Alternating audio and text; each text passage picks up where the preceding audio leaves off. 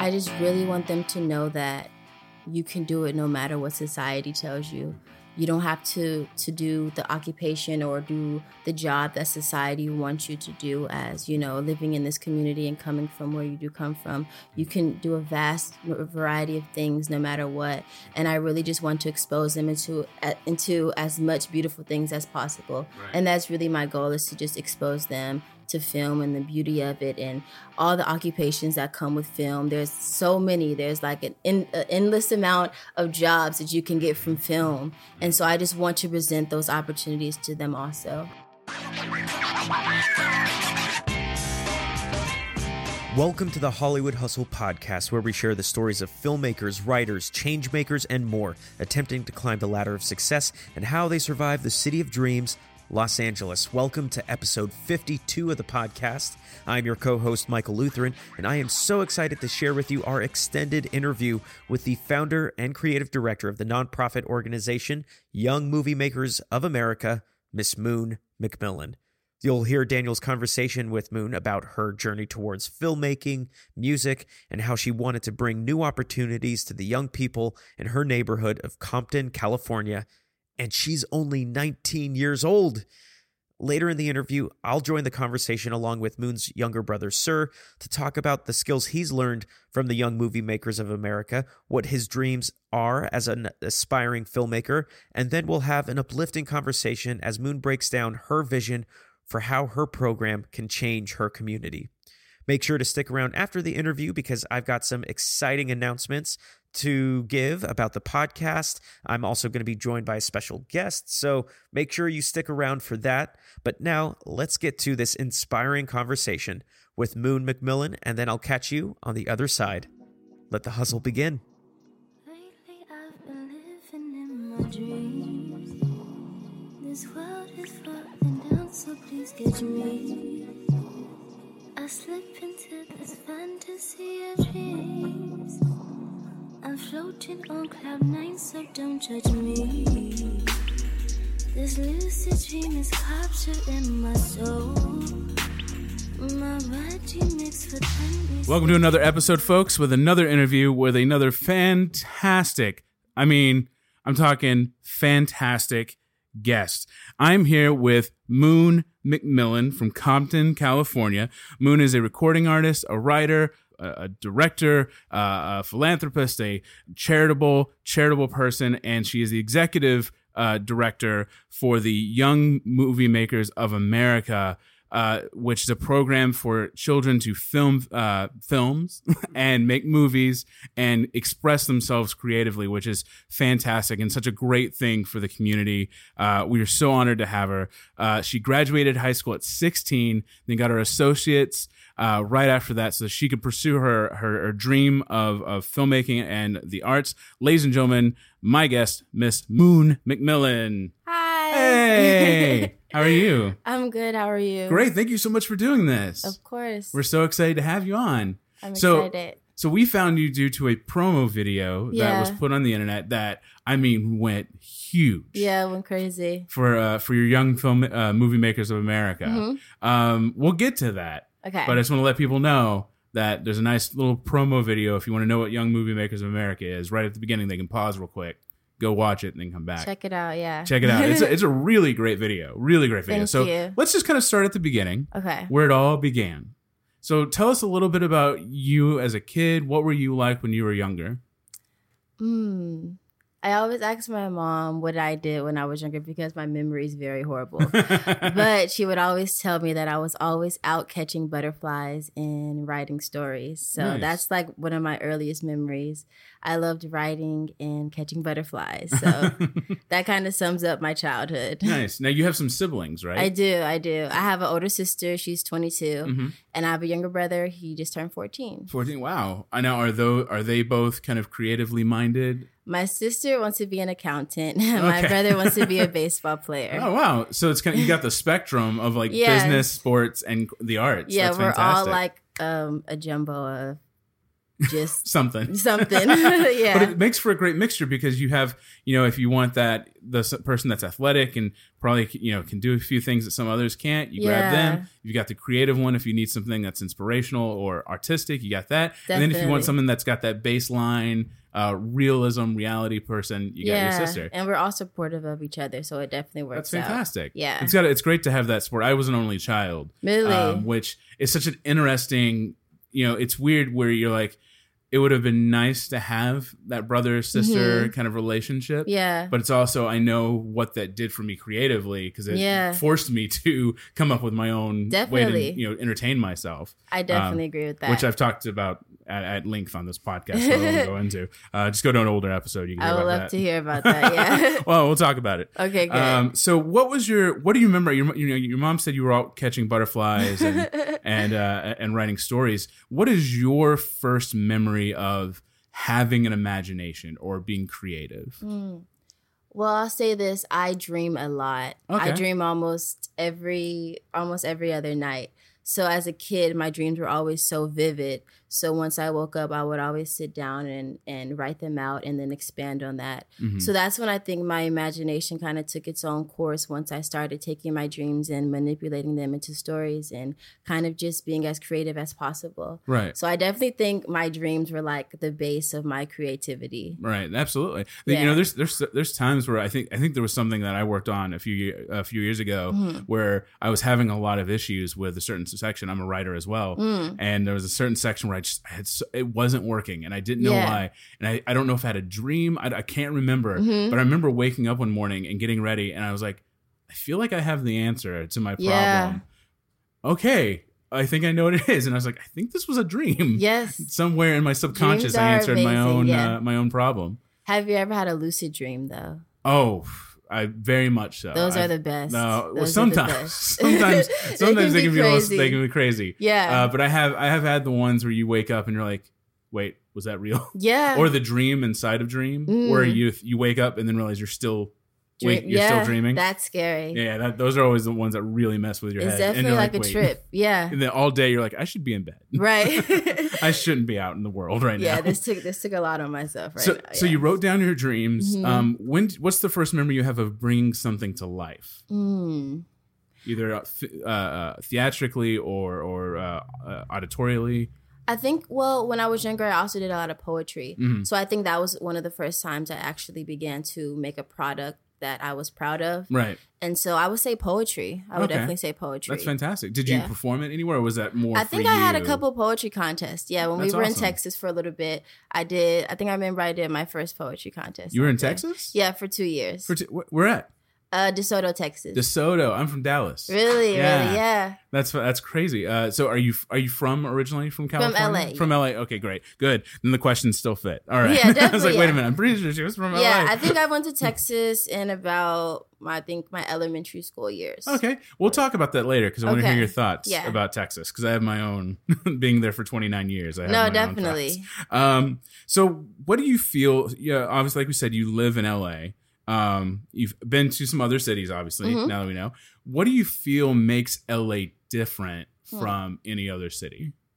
I think LA is very diverse and there's a lot of opportunities out there. You just got to find them.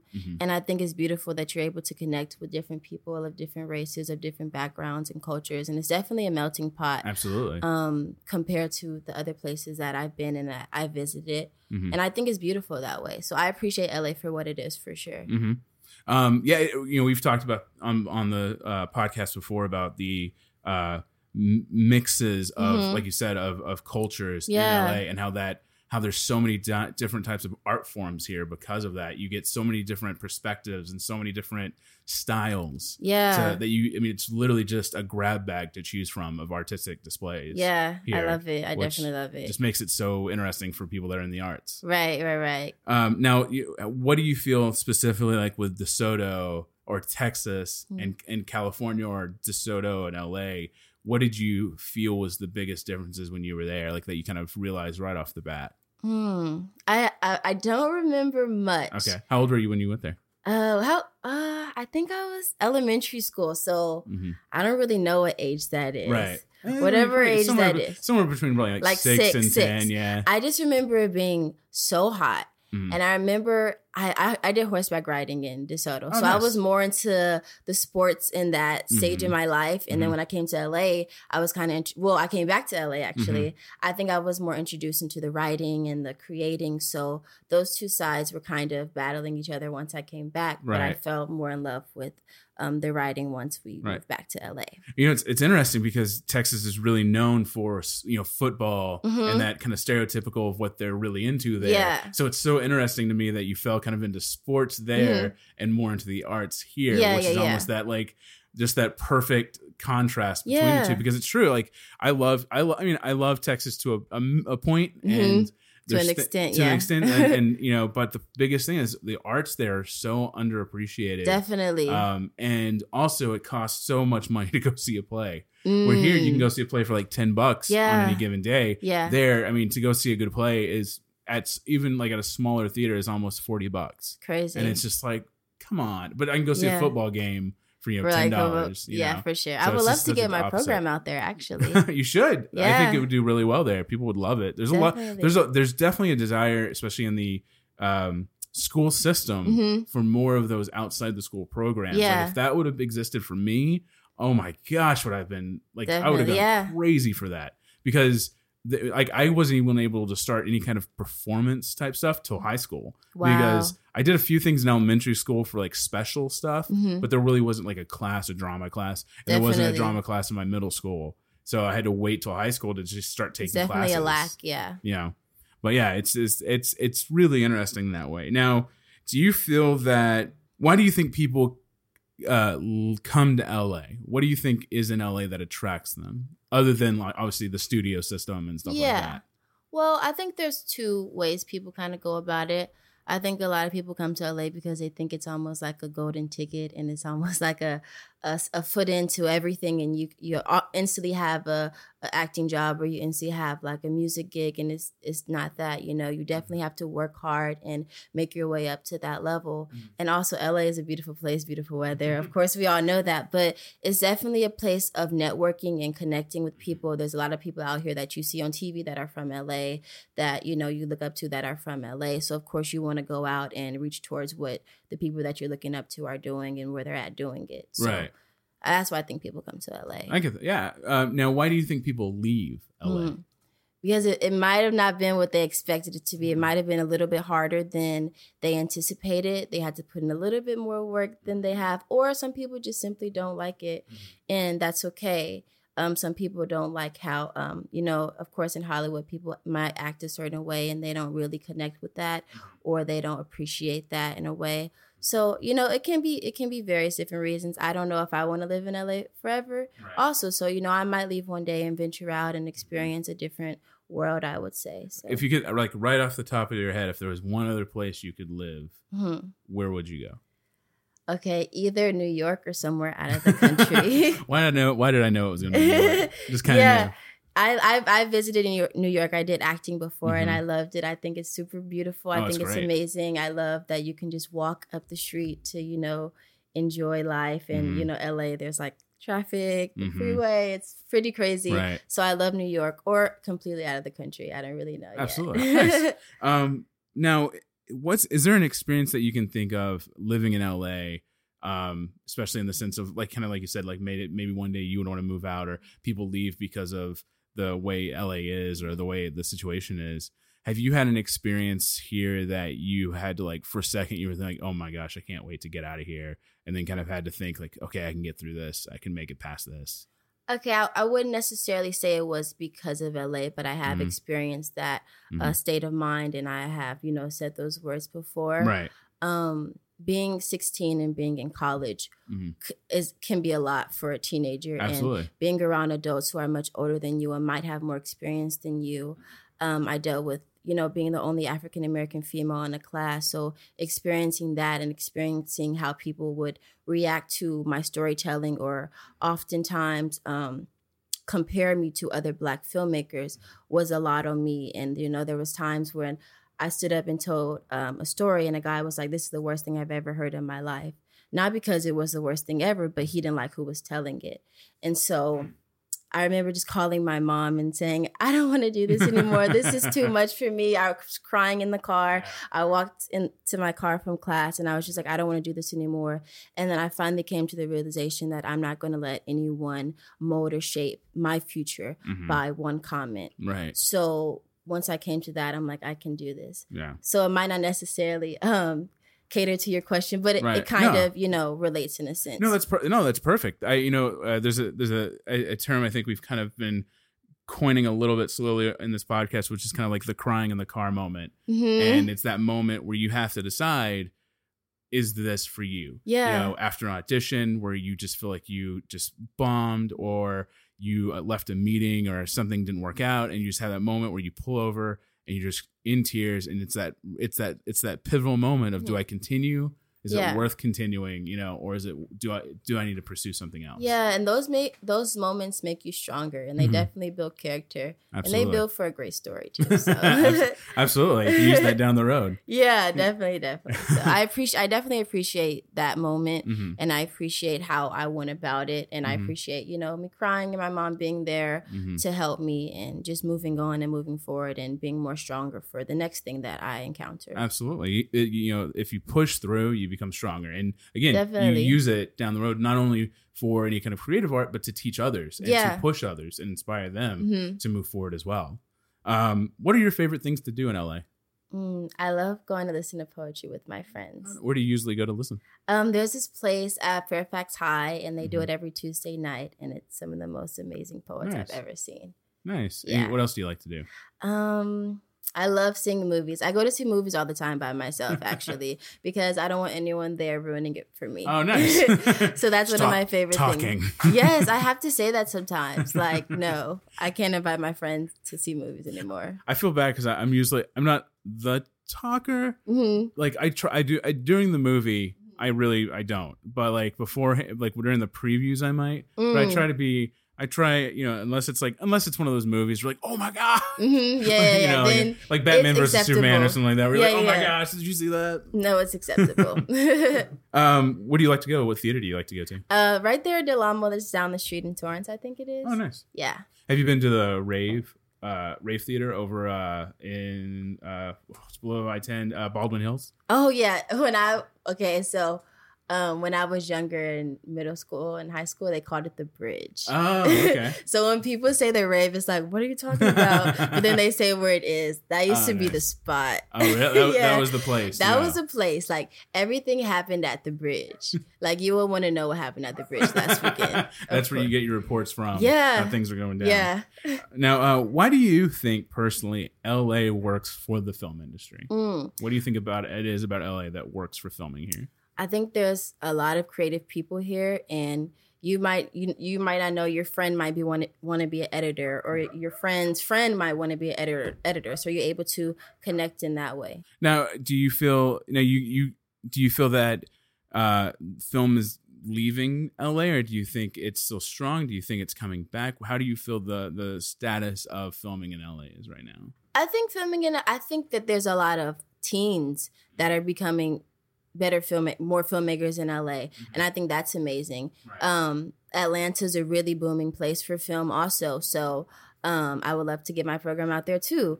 But yeah, for film in LA, I don't think it's leaving. I think it's definitely enhancing, and that's what my program is doing. We're getting these kids and introducing them into film so that when it their generation becomes time to tell stories, they can do it. So yeah. Nice. Now, so you graduated at 16. You went and got your degree in film, associate's degree in film. Between, in high school and college, being here makes it a little easier because you're already in the world, in the environment.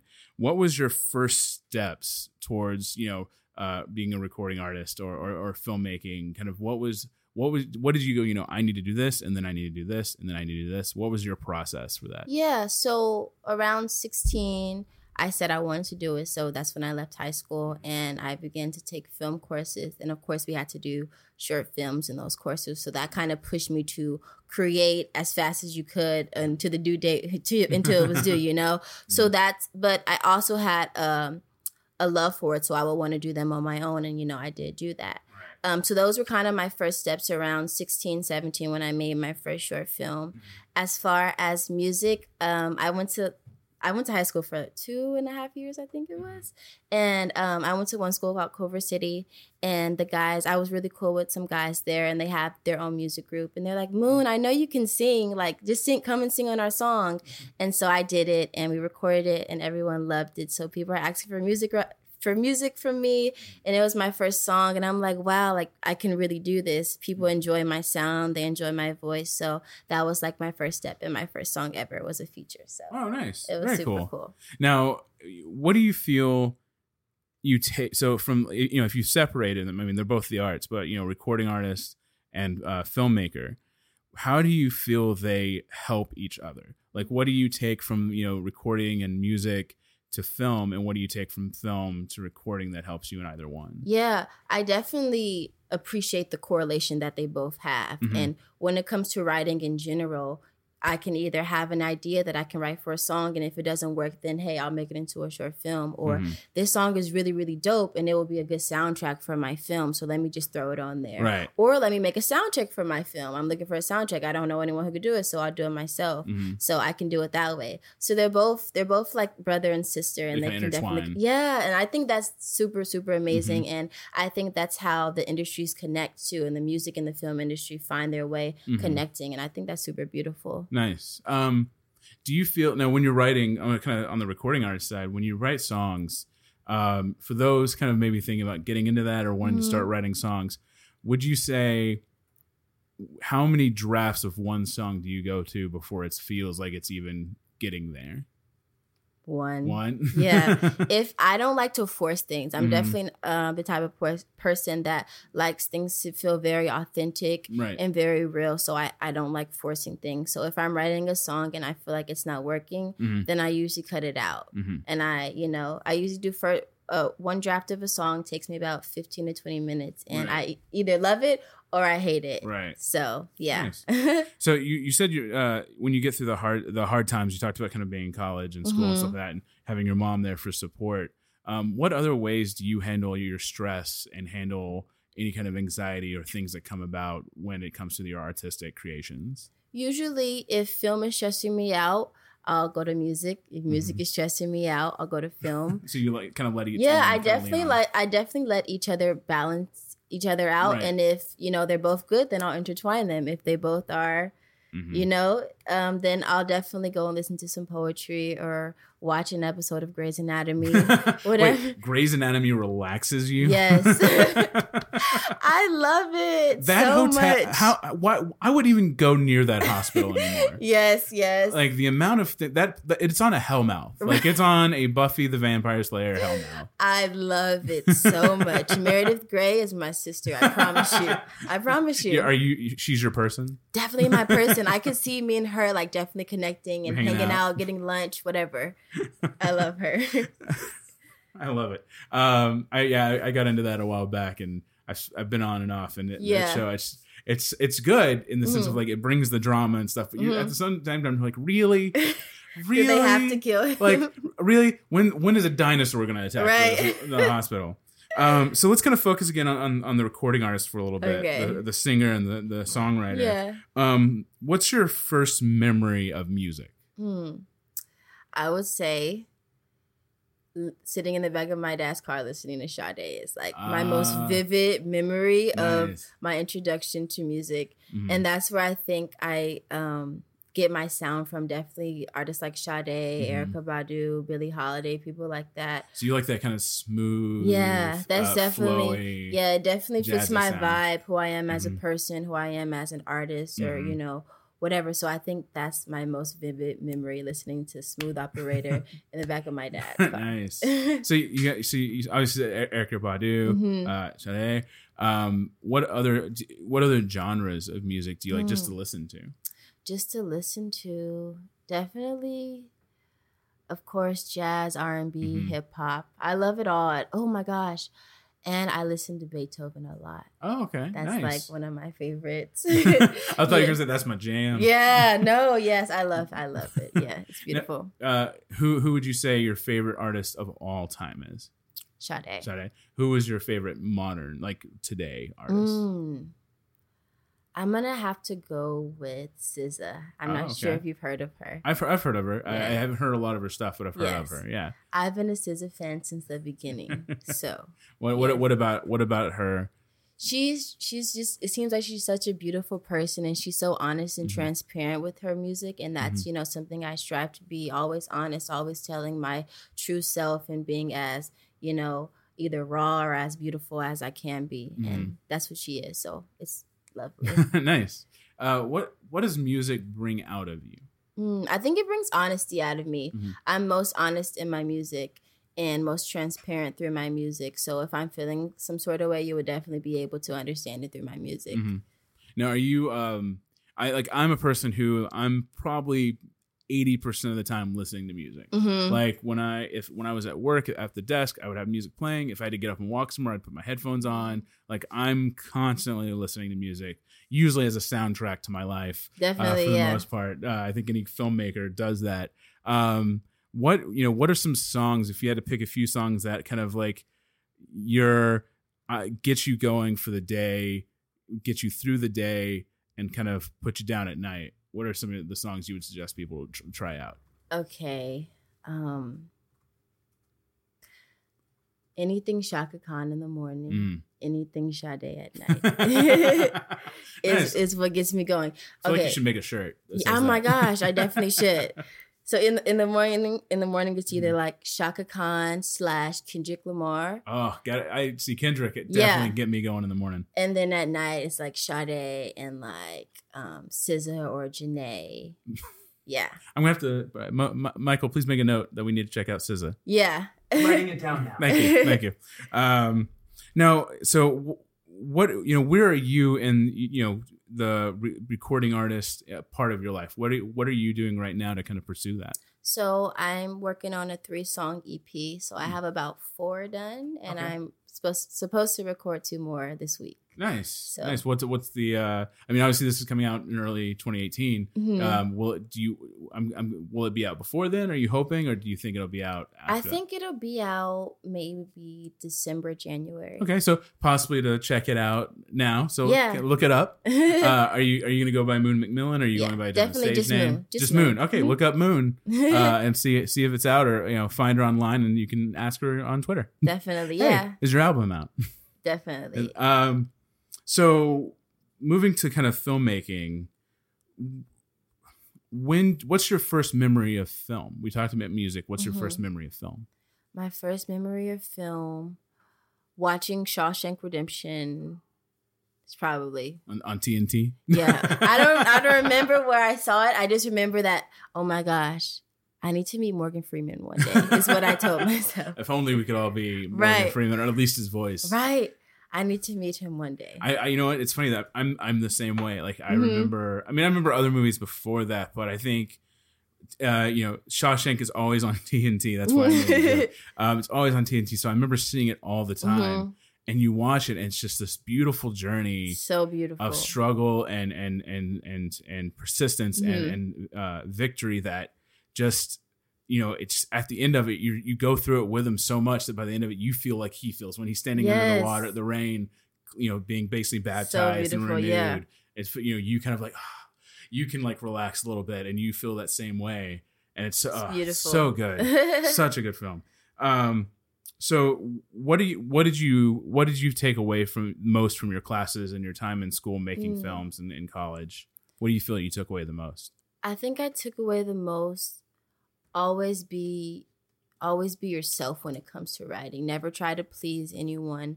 Never try to cater to anyone's genre or idea. Be your true self and tell your story. I think it's the best way to go about it, and that's what I've learned the most from studying film and being in these different film classes. Right. What do you feel if you had to pick like 3 films that everyone should watch that's interested in filmmaking? What 3 films should they watch? Shawshank Redemption, A Bronx Tale. Can I say like 2 more? Yeah. Get Out. So good. So good.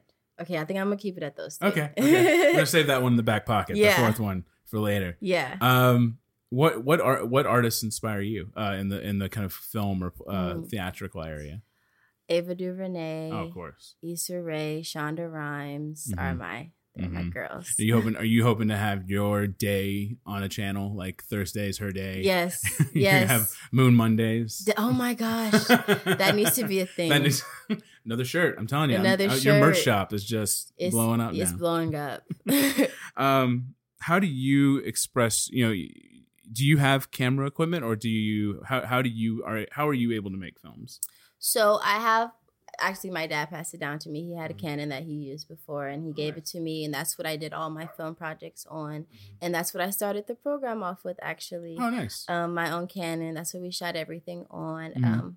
I'm hoping to get a new one, a different camera soon. I don't really know which way I want to go about it. But yeah, so I just shoot everything on my Canon. Right. Now, when it comes to writing, what's your process? Like, some people have like my personal, I come up with an idea, or several ideas, write them down, kind of pick the one that feels like it's the meatiest that I can really bring something out of. And then I pace constantly back and forth in the living room while I'm writing, because I don't know why. It's what I do. Yeah.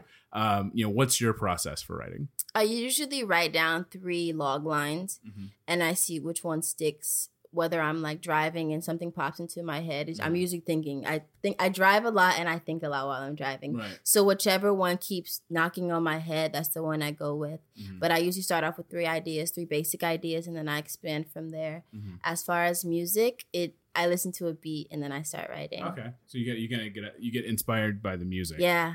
You kind of talked about who your inspirations are. Who are your mentors? Who are the people that you kind of work with you that you look up to? Yeah, so when I was 17, I met a beautiful couple. They own a production company called Vacation Theory, and I've been their PA on a lot of different sets, whether it was commercials, short films, different things like that. So they've definitely been a huge component of my filmmaking experience and my journey. And they actually helped me create the video that you guys saw. They brought their crew, used a red camera. So it was super, super dope. And yeah, they've really been my mentors. They've helped me throughout this whole process. They've been extremely supportive, and I'm so thankful for them. That's awesome. Yeah. When you think about it, what do you hope you pass down to the kids that you talk to, that you reach out? Like, in a general sense, what's one thing you hope you give to them that they can take on their journeys? I just really want them to know that you can do it no matter what society tells you. You don't have to do the occupation or do the job that society wants you to do, as, living in this community and coming from where you do come from. You can do a vast variety of things no matter what. And I really just want to expose them into as much beautiful things as possible. Right. And that's really my goal, is to just expose them to film and the beauty of it and all the occupations that come with film. There's so many. There's like an endless amount of jobs that you can get from film. And so I just want to present those opportunities to them also. Right. Absolutely. You kind of talked about being, the only female of color in the classroom. You talked about Ava DuVernay and Shonda Rhimes. One of the things I know you mentioned on when you talk about the program is that the lack of representation by people of color, especially females, in your video. Do you feel we're on a path where that's changing, or obviously I think we still have a long ways to go to make it where it shouldn't matter. It should just be, you're a filmmaker and you're good at what you do, no matter gender, race, sexual orientation, or anything. Come on board. Right. What do you think we need to do to keep making it better and to get to that place where this doesn't even need to be a conversation anymore? Right. It doesn't have to be, the hiring of a female on an action film and becoming the highest paid female director should not be new. Right. That's like them saying, "Hey, Scorsese just got paid $1,000." They don't put that out. What do you think we still need to do to get to that point? Well, I definitely think that Shonda and Ava and Issa are opening the doors for so many young women of color and women in general. And I think that's amazing. So we just need to keep motivating our young boys and girls who, are told that they can't do it, to say that they can do it, and supplying them with the tools that they need to do it. And that's what, programs like mine are helping to push, to have more minorities as, you know, these amazing filmmakers. And it's not this big thing that they're because they're good at what they do. And it doesn't have to be this big thing like, oh my gosh, another, you know, whatever the case may be. I think it's important that we just keep pushing and loving our craft and not doing it to be the next, you know, big thing, or just doing it because we love it. And I think that's, you know, the most important thing. And I'm so thankful that I have amazing women to look up to, like those writers who look like me and who, you know, have gone through things like I have. And I think it's beautiful. I want to come back to this, but you mentioned something I kind of want to bring up. You talked about like not feeling the stress or the needing to be the next big thing. I think that's really important because so many people come here that, you know, to be famous. Yeah. And you know, they say like, you ask kids now, what do you want to be when you grow up? A lot of them say, I want to be famous. Right.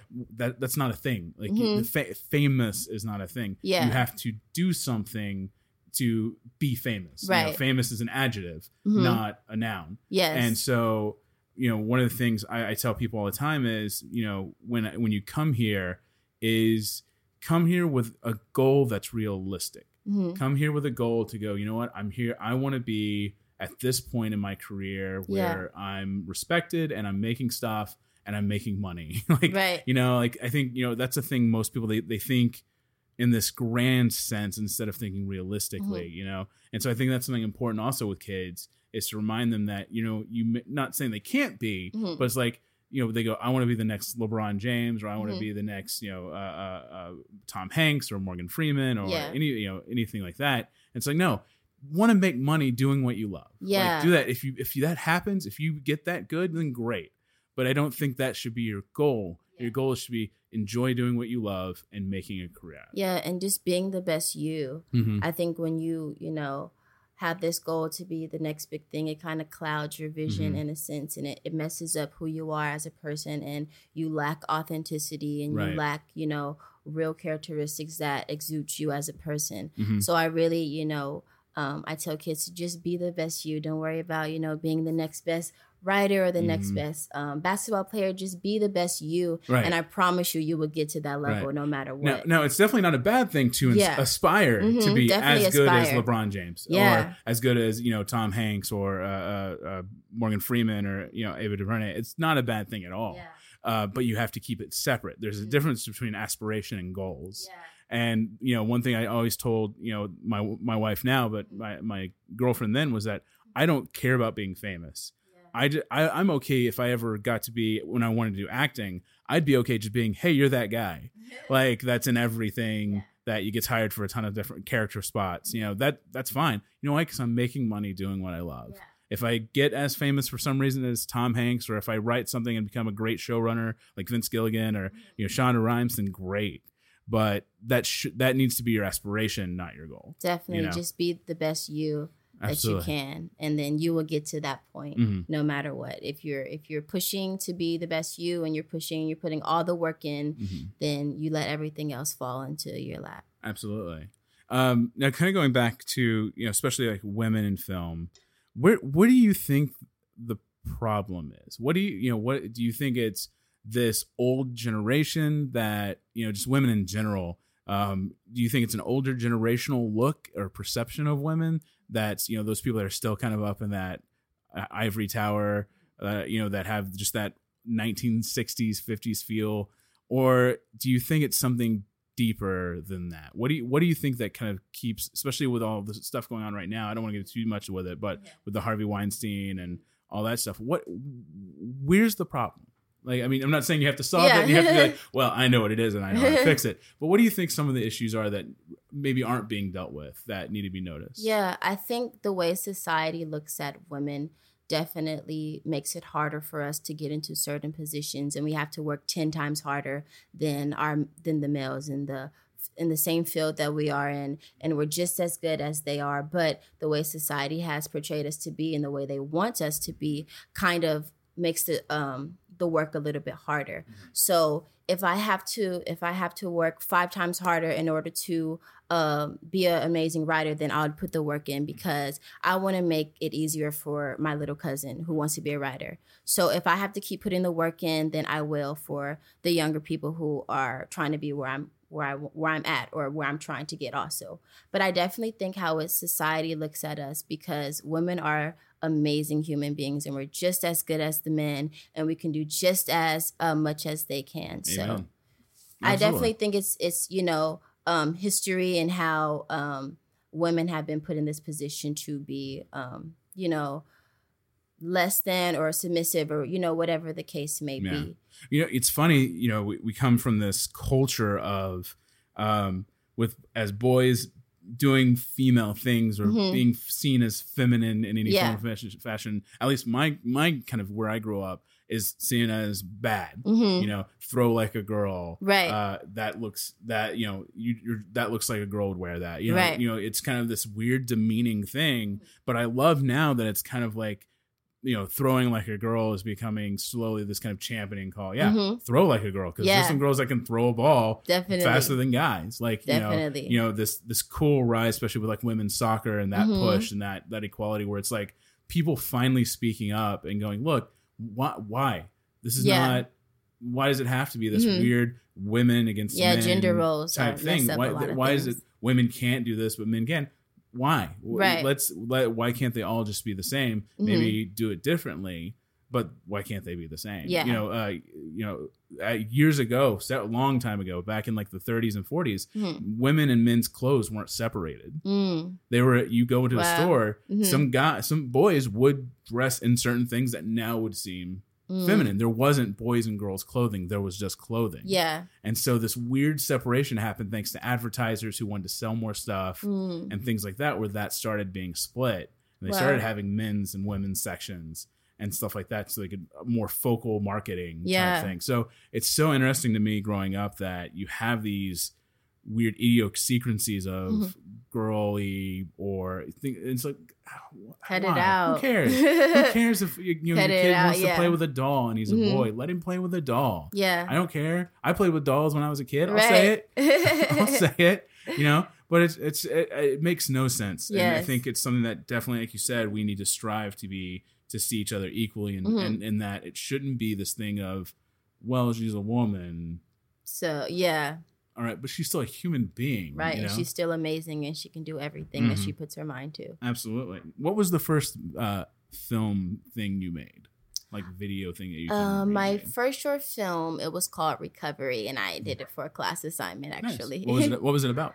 What's the premise? Yeah, so it was basically about a woman that was going back to her old house that her and her sister used to live in. And one day when they were younger, they were playing and her sister actually passed away. So she's going back to that house and she's experiencing all these emotions. And the short film is called Recovery. So she's basically recovering and her sister's kind of coming back into the future and saying, it wasn't your fault. And, I'm sorry and I miss you and I love you. So just really about how sometimes facing things that are hard are your ways to recover. And facing things that, might be difficult are the ways of healing. So that's basically the message and the theme of the short film. What did you direct it also? Yeah. What's your we like to ask especially people that kind of direct things, what's your directing style when you're on set? What are you like? That was my first one I ever directed, so I'm not really sure I found my style yet. Right, but I mean, as you've gone through like the things you worked at, where you are now, like what do you feel your style is? If you hired me to come on set to do something, what should I expect you to be like?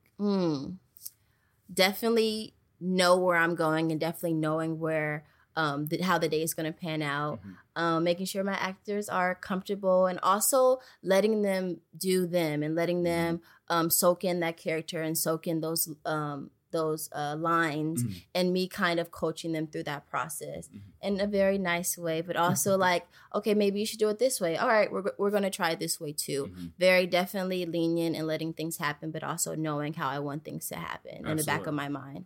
There's a weird way, coming from an acting side, and I think Michael can, hopefully, I've directed Michael in a thing a while back, and so hopefully he can attest to this in some way. It's so weird with directing actors, because you have to play this weird dual role of almost mother and father. Yeah. Where you kind of let them do them, and let them find who they want to be. But you also kind of have to be on them a little bit to, you know, keep the day going. You know, because if you let them get too much, then it give them too much of the slack. They'll be, can I get 4 more takes? Right. I don't think that was great. You know, you don't want to let them control the set, but you also have to come at them with this sense of, you can be you. I'm not here to take away what you, and hopefully they have that mindset of, you're the director. So it's got to be it's a collaboration. It's a true collaboration and a true sense of compromise. You know, when you have a problem, you don't just go, well, you're not doing it right, get out of here. It needs to be like, what do you want to do? Here's what I need. Let's find that middle ground. Definitely building patience too. And I've known some directors that go on set with the mindset already of like, they're going to give me problems. And they already come at them more on the dad side than giving them that space to let them be them. And it's just, and I'm sure Michael maybe has had something like that where he's been on set and someone's had that reaction to him as an actor where they come on set already defensive of the actor. And you're like, okay, whoa, I just need a second. I'm sorry. Past experiences. You know? It's the worst. And so it's definitely about how you approach and how you perceive those actors. Are you going to perceive them as already having a problem? Or are you going to like, as they have their own thing, you know, whether you understand. That's why I always say it's great if you want to be a director, taking acting class.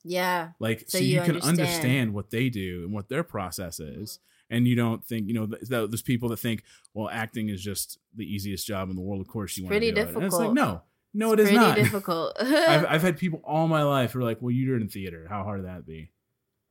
It can be. Side eye. Yeah. Major side eye. That works for the audio platform, right? Just saying side eye. It's like the emoji. Yeah, it's audio emoji. Side eye emoji. What do you feel is film's purpose in the world? Big question. I think film is a universal language, and it has the ability to bring people together, and I think that's amazing. I can sit right now and watch a French film and I know a word that's being said, but I'm able to interpret and understand what's going on while, you know, they're speaking French and I don't know, you know, what's going on. But I think that film has the ability to bring everyone together because it's something that we all enjoy. It's something that we all love watching our favorite actor, whether he's has the same background as us or he doesn't. We all appreciate that good writing. We appreciate a good shot. And that's what I think film is really, I think that's the best part about film because we can all appreciate it no matter where we come from. I think, you know, it's visual music. Music is a pace. It's a medium that can be turned visual if you can hear it and feel it and take it in.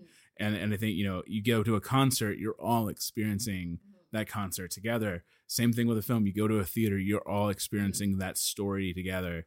And I agree. I think it's whether, you know, you have movies like The Artist or Life is Beautiful, which are not in English. One doesn't even have audio, you know, sound to it. It's just all cue cards and stuff like that. But you can appreciate it. You can appreciate the moments and appreciate the feelings and the humanity, the humanitarian feel that's coming from it. Definitely. And relate to it in a lot of ways. But you have to be open to that also. Yeah. You have to accept that moment, be ready for it, you know? For sure. So let's kind of talk about young movie makers of America. Okay. Or youth movie makers of America. I'm so sorry. Young movie maker. Is young? Why did I put youth? Okay, I was right. I thought I was young. I just put the wrong thing. So sorry. Young movies makers of America. Where did it start? So I think I was 17 or 18 when I said I wanted to teach the kids in my city how to make films. We started right at the park down the corner at Campanella Park, and I made up a curriculum and we did it. I'm a firm believer that I didn't have to make this big movie or have this big hit show in order to give back into my community.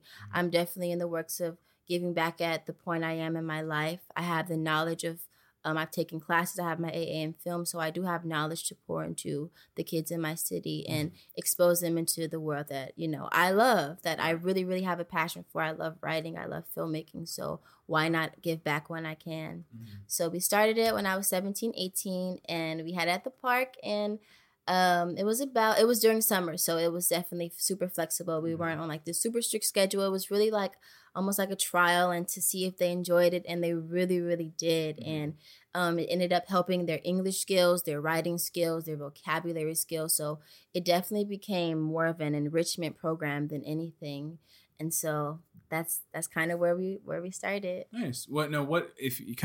Take me through like a day, like what's the program like? If I signed up for, the winter session coming up next year, what would I need to prepare for coming in? So, every week every session we go over a different part of film. So say 1 week is on editing, we're going to spend a whole couple of days on editing. Say one session is on sound mixing, we're going to do a whole session on sound mixing. So all leading up into us shooting and editing our own short films. So it's basically like almost like a little course, and at the end of your course you're going to have a product. And so that's what every day consists of, different elements of filmmaking, so that they can shoot and edit and act in their own short films. Nice. Very cool. So you kind of get a whole rounded all the feel. knowledge that you need in order to make it. Yeah. Now, do you teach it solely by yourself, or do you have others that come in as well? The first session that I did was by myself, me and the kids in the computer lab. What are the ages, real quick? Middle school ages. So I think that's like 10, 12, 13, almost 14. Right. But yeah, so just around that age, it was just us, and we did it, and it was dope. So you had the idea, you kind of put together that first trial run. What was the steps to even setting that up? Like, what was the process for that? Yeah, well, my dad he has a baseball team at the park, and so he's really good with the guy that works the park. So we asked him, could we borrow the space every Sunday, and he said, of course. And so we did it. So I just made sure that I had my curriculum set up, and we went in and we did it. Nice. Okay, so you just let's try it. It was like, I want this to happen, so I'm going to make it happen for myself. How many kids did you have in that first session? Let me think. I think about 10. 10? 10. Nice. So you obviously partnered with some people. Can you tell us how that partnership kind of came about? And kind of how that... Yeah. Okay, so I tweeted out a little snippet of our promo video for the program, and I just tweeted it because I wanted my friends to see what I have been up to and just kind of like sharing my life, because I do, a lot, and I don't really show that much. So I was like, what the heck? I'm just going to put it out there and, just to see if my friends are even interested in maybe volunteering or, Right. So I tweeted it, and I think the first couple hours it got like 500 retweets, and then later in the day it went to like 2,000 and 5,000, and then I came home and I'm like, Mom, like I went viral on Twitter. Should I tweet Ava, because she's my favorite filmmaker? And so I tweeted her, and maybe a couple of seconds later she retweeted it, so it went from like 5,000 to like 7,000 and 7,000. So I took a nap, and then I woke up, and then Jordan Peele was tweeting me. He said he wanted to meet me, and he messaged me. Super crazy. So now it's like over 10,000. Right. So from that, a lot of people were reaching out to me wanting to donate. I've gone to a lot of different conferences, had a lot of different meetings with people who really just want to help me and want to see what I'm about and want to see what the program are about. Really just wanting to donate and see if I can get teach their program to, their kids and the people that they work with. So it's been really, really amazing. That's I'm super fantastic. blessed. Yeah, life has been moving extremely fast. And, I wasn't used to like emailing people all the time and things like that. But I definitely had to become acclimated to that type of lifestyle. It's so weird, isn't it? Like super you weird. Start like feeling like, okay, I've got to be on alert almost all the time, because you don't know what's going to come in. Yeah. Michael is the one that sent me a link to your video through GChat, and I checked it out. He's like, you have to look at this. And so I was like, all right. He's like, maybe we can get her on the podcast. So I looked at it, and I was like, yes, that's amazing. That's exactly what I want to do with the show. So that's when I like immediately like messaged you, and I was like, hey, send me a DM, let's chat. Definitely. Before you get taken up and swept away, let's chat real quick and set this up. Super cool. That's awesome that so many kind of reached out to you. How did you start handling that and organizing all those requests and all those people, and like what was your process for just organization?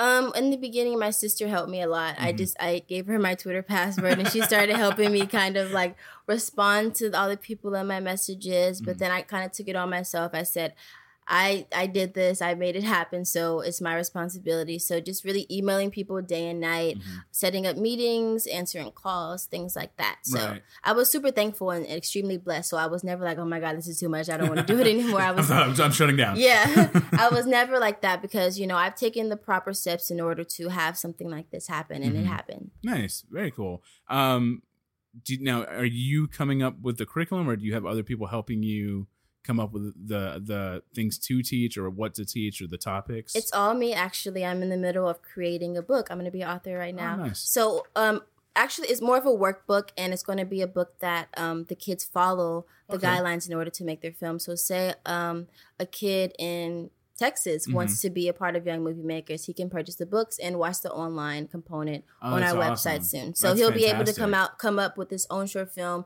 and the book is super friendly. I'm writing it. I know how to talk to kids, so it's not one of those super hard, big words type of filmmaking book. You know, I really want it to be extremely simple, friendly, funny, and in some points in the book, just to help them understand, like, the way I am explaining sound mixing, or the way I'm explaining creating a character is extremely easy, and I can, you know, tell it to my 14-year-old brother or explain it to my 10-year-old cousin. Right. So that's what I'm working on right now. Now, during the program, are they making several short films, or is the long-term goal by the end for them to make a film? Yeah, the long-term goal, so maybe 3 films in all if we split the groups up. Right. 3 films in all. They're going to act in it, edit it, and shoot it. Nice. Very cool. Well, if you ever do a contest and need judges. Yeah, that's actually one of our goals, is to have a film festival for the kids. So when, you know, I get to different schools and different things like that, then we're going to have a super big one that's from different schools. So I'm going to have to start teaching teachers or assistants my curriculum so that I can have it at different schools, and I can also be teaching at, you know, so whatever location. Expanding it out. Yeah. Because it's a business, right? Yeah. You have to look at it as a business. It's a different kind. It's a very giving business. Yeah. But it's a business. Yeah. And so you have to look at how to grow it, to expand, to do more things, and bigger things, for sure. Now, we kind of talked a little bit in the sense of the artist and the film industry about, you know, women's roles and the you know, women of color. When it comes to, you know, you're a female-run program, you know, what do you feel, especially with that video going viral? What have you felt like the impact with the kids, seeing, you know, a strong female leading the charge? Yeah. How do you feel that's impacted them or others that have seen it? And what do you think the challenges and struggles you face are, being not only a woman, but a woman of color running this company and having to approach these people and have these meetings? Yeah. You know, what do you feel you have to overcome in those moments? Well, for starters, the girls in my programs, they're the ones that are like, no, I'm the director today. I'm the DP. I'm the sound mixer, because they've seen me do it. And they're like, if Miss Moon can do it, then of course I can do it. I don't care what anyone else says. So that's not even really in their mindset. They can't do it because they've seen someone like me do it. And as far as what was the other question? I'm sorry. Just like the struggles that maybe you have to overcome, or like, you know, when people sit down to meet with you, do you feel more weight on your shoulders as a woman than if you were a man doing this? Do you know, what do you feel is different for you and that you have to give maybe a little extra of? I definitely don't feel like I never have to do anything more because I'm a woman. I'm just myself. Okay. And usually the people are either interested or they're not. But I have a very strong mother, and I have strong women in my family. So I'm extremely strong and will-minded, and I can make anything happen for myself. So I'm never like second guessing, oh my gosh, like, am I going to be scared in the meeting? Are they going to think I'm like too young, or, you know, anything like that? And I've been really doing this since I was 16, being around adults and things like that. So I always had that mindset. If they're interested, they are. If they aren't, then they aren't. And, you know, you don't have to be self-conscious. Right. So would you say you've always had like a mature personality, like more ahead of maybe some of the other kids you grew up with? I would say my mom always says I have an old soul. Like I have like this record player and I listen to it like I'm like an older lady drinking my tea at night. So I definitely think that that's a component of, you know, my whole thought process. Right. And yeah. Now, what have the kids' reactions been and the parents' reactions to the program? They're so excited. Yeah. When I told them that, I was meeting with Jordan Peele, they were like, "No way, Miss Moon! Like, tell them we said hi." Things like that. Bring so back they're Key and excited. Peele. Yeah, they're super excited, and they're excited for the next session and to meet all the people that want to meet them and want to teach them and come to talk to the kids, and they're excited for the sets that we've been invited to go on, and they're really Nice. excited.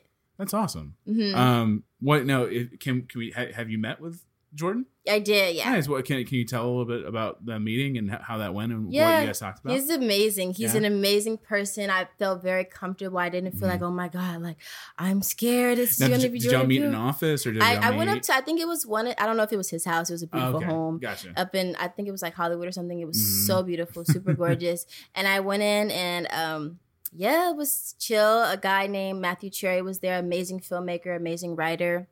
Name sounds really familiar. Yeah. I have to look that up because that name He's sounds really amazing. familiar. Yeah, he's amazing. He was there and I met with him and Jordan Peele and we just Nice. sat and had a conversation. I think it was maybe 2 hours. A little That's over 2 hours. awesome. That's Just so talking, great. explaining my program to them. Of course, I asked them questions about, their upcoming projects. We talked about Get Out a little bit and Right. our love for horror and different things, like just having an authentic conversation. Felt like I was talking to like one of my guy friends that love filmmaking also. So That's awesome. It's always great to talk to people that are in the business that are doing it because you can get so much if you're willing to listen. So and take yeah, in what he explained they're a lot going to through. me. He explained a lot to me. That's awesome. That's so exciting. And it's so nice that he gave you that time and reached out to you. Yeah, he's extremely stuff like humble. that. I was so appreciative. Yeah. His schedule's probably booked, and he made time for me and my program. So I Right. was so thankful. Yeah, I remember. I think I saw when I was reaching out to you. I saw on your Twitter when he reached out to you and Mm-hmm. he's like, DM me. And Mike was like, "She got Jordan Peele talking to her, man. Right. When are we making a video?" So where do you talked about expanding and having kind of teaching assistants kind of at different places. Where do you, as this place grows, what are your tier goals for the program? Like right now you're here doing the next workshop, then having regular workshops probably, and then expanding. Kind of what's your goals, your ongoing goals for this program? So we're going to have more sessions that aren't just about creating short films. We're going to have a documentary one. We're going to have a commercial one. We're going to have a music video one. And I also want to have a session on creating a short children's book also. So just expanding the different workshops that that I can write up and I can create the curriculum for. I really want to get into places like Atlanta, Detroit, Chicago. So we're working on reaching out to different schools or different programs out there too. So really just about expanding and reaching as many kids as possible, because there's a lot. Kids are so creative, and there's something about the stage of like an adolescent mind that like runs on tangents, and they're always thinking and they're always creating. And I just want to capture that, and I want to just be able to help them tell their stories. Right, absolutely. Now, if you ever want to do a podcasting workshop, Yeah, that once would be again, super throw in cool. Michael's going, what? No, definitely. I'm volunteering Michael's time. Definitely, yeah. I just want to expose them to as much as possible. Absolutely. No, I think that's great. I taught high school kids improv when I was a little younger, when I was in college, and it was always fun just kind of seeing them grow and learn and just have a fun time doing it, but also wanting to know more and just wanting to take that knowledge in and just so thirsty for it. Now we kind of talked about the impact of the video a little bit. You had people reaching out. You had people, what can I ask, like what donations you've gotten, or have you gotten equipment donated? What's come out of it so far? In Yeah, that so sense? people have been donating money, so I'm gonna use that money, of course, to purchase the equipment. I'm deciding if I want to go with cameras or iPads. I'm in the middle of deciding. Of course, there's pros and cons to both. But yeah, just really money to help me purchase the equipment. Right. Make sure I'm getting the kids snacks and things like that, because it is a couple hours per session. Right, absolutely. So yeah, people just really been donating money, and I'm so thankful. That's awesome. That's fantastic. Yeah. Shout out to all those people. Yeah, donating to a super wonderful cool. program. That's exciting. Where can people reach out if they want to donate something, or Yeah. if they're maybe in the industry and want to offer their expertise or their time? Where can they reach you at? Definitely at youngmoviemakersofamerica.com. We have a little donate tab that you Okay. can just click and donate. Fantastic. What do where do you see yourself in 5 years, 10 years from now? Where do you hope to be at? Definitely creating films and music and having a hit TV show or a super cool movie out, or having an amazing song that's on the charts.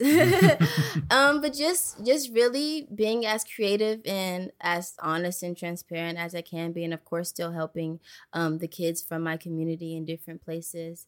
Would love to have the program still running in 10 years. Of course, other people will be teaching it and I will be, doing my thing. But of course, still having this program running because this is my heart and I love it. Right. That's awesome. That's fantastic. It's something, like you said, it really hit me because it's for kids. And I think that's so important to teach them now the arts, and it does so much for them. It's confidence wise. Yeah. It builds something in them that they don't get anywhere else. Definitely. And there was this buffer chat that had this question about, how does creativity help you personally and in your life? And when I started thinking about it, it gave me self-confidence in me and let me find something where it distracted me from whatever the crap in the world was bringing on me. It gave me something to do that I could feel proud of and feel like I accomplished something. And this feeling of how much a feeling of accomplishment can do for a person. And so giving that to these kids and giving them that opportunity is so amazing. And I know we'll do so much for them. And I applaud you for taking your time and reaching and making that video and going to these meetings and like doing all of that for them is so great. Thank you. And fantastic. Thank you.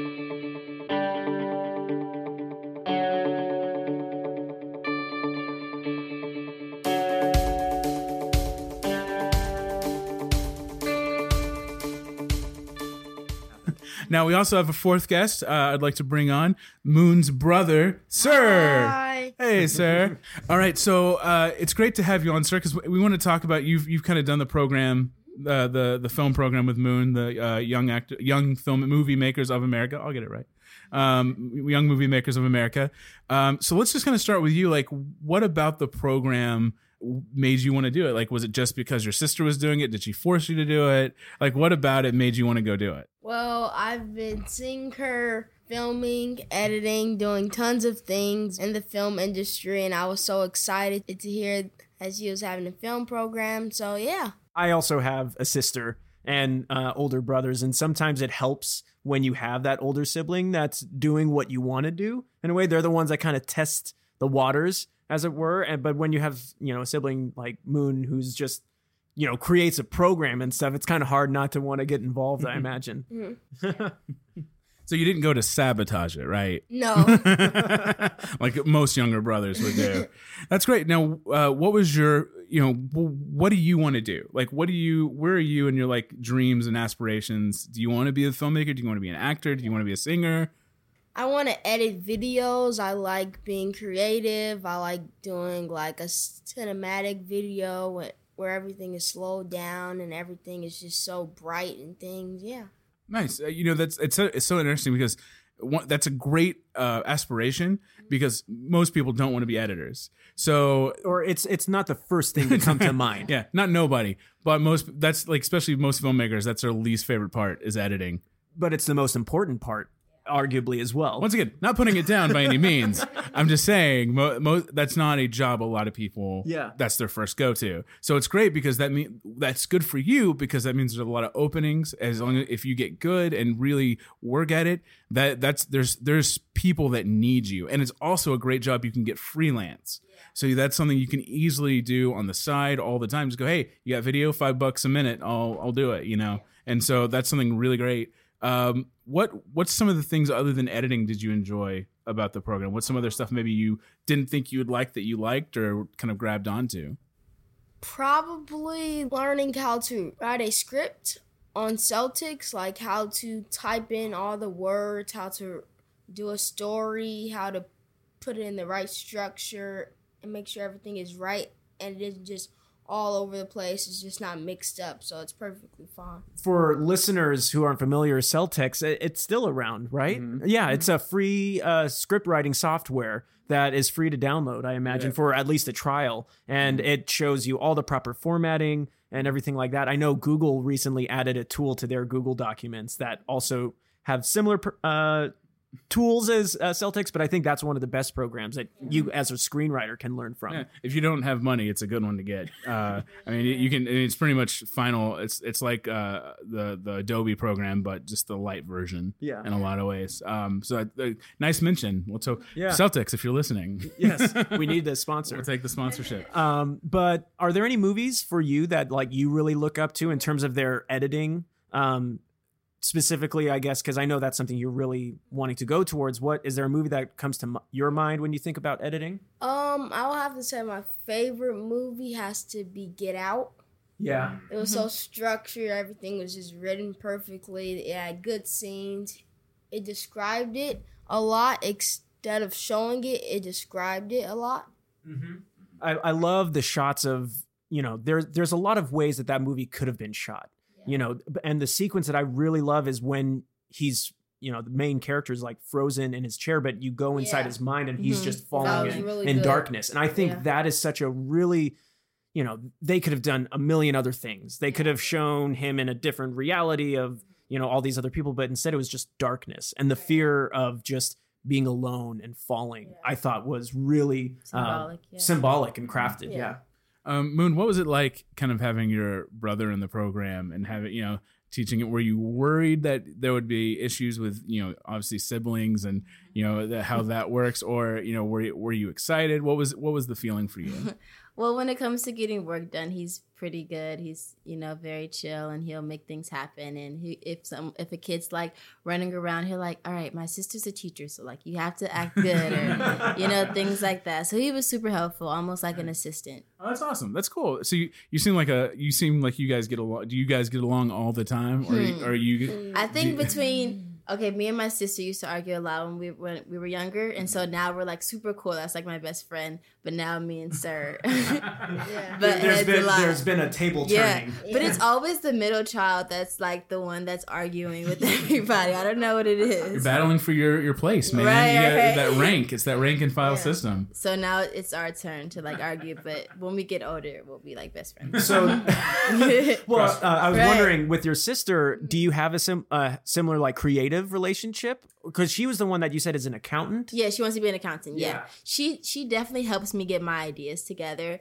She always says she's not good at like being creative and all that stuff, but she has a lot of structure. She's a very structured person. So when it comes to like my crazy right brain on the loose, she's always like, okay, but like maybe you should put this right here, and maybe this character should do this. So she's really good with helping me structure like my creative side. I was gonna say it's that left brain, right brain. My wife definitely has her creative sections, but she is definitely more of the right brain, she's more the practical, the organizer. I'm more the dreamer and imagination and stuff like that. So it's so interesting because there's definitely those conflicts that come into play between those two, but we do support each other in those ways. She comes to me when she was in school. She would come to me for ideas for her marketing classes, for creative stuff, and so I think that's why she stayed with me, honestly, help her get through school.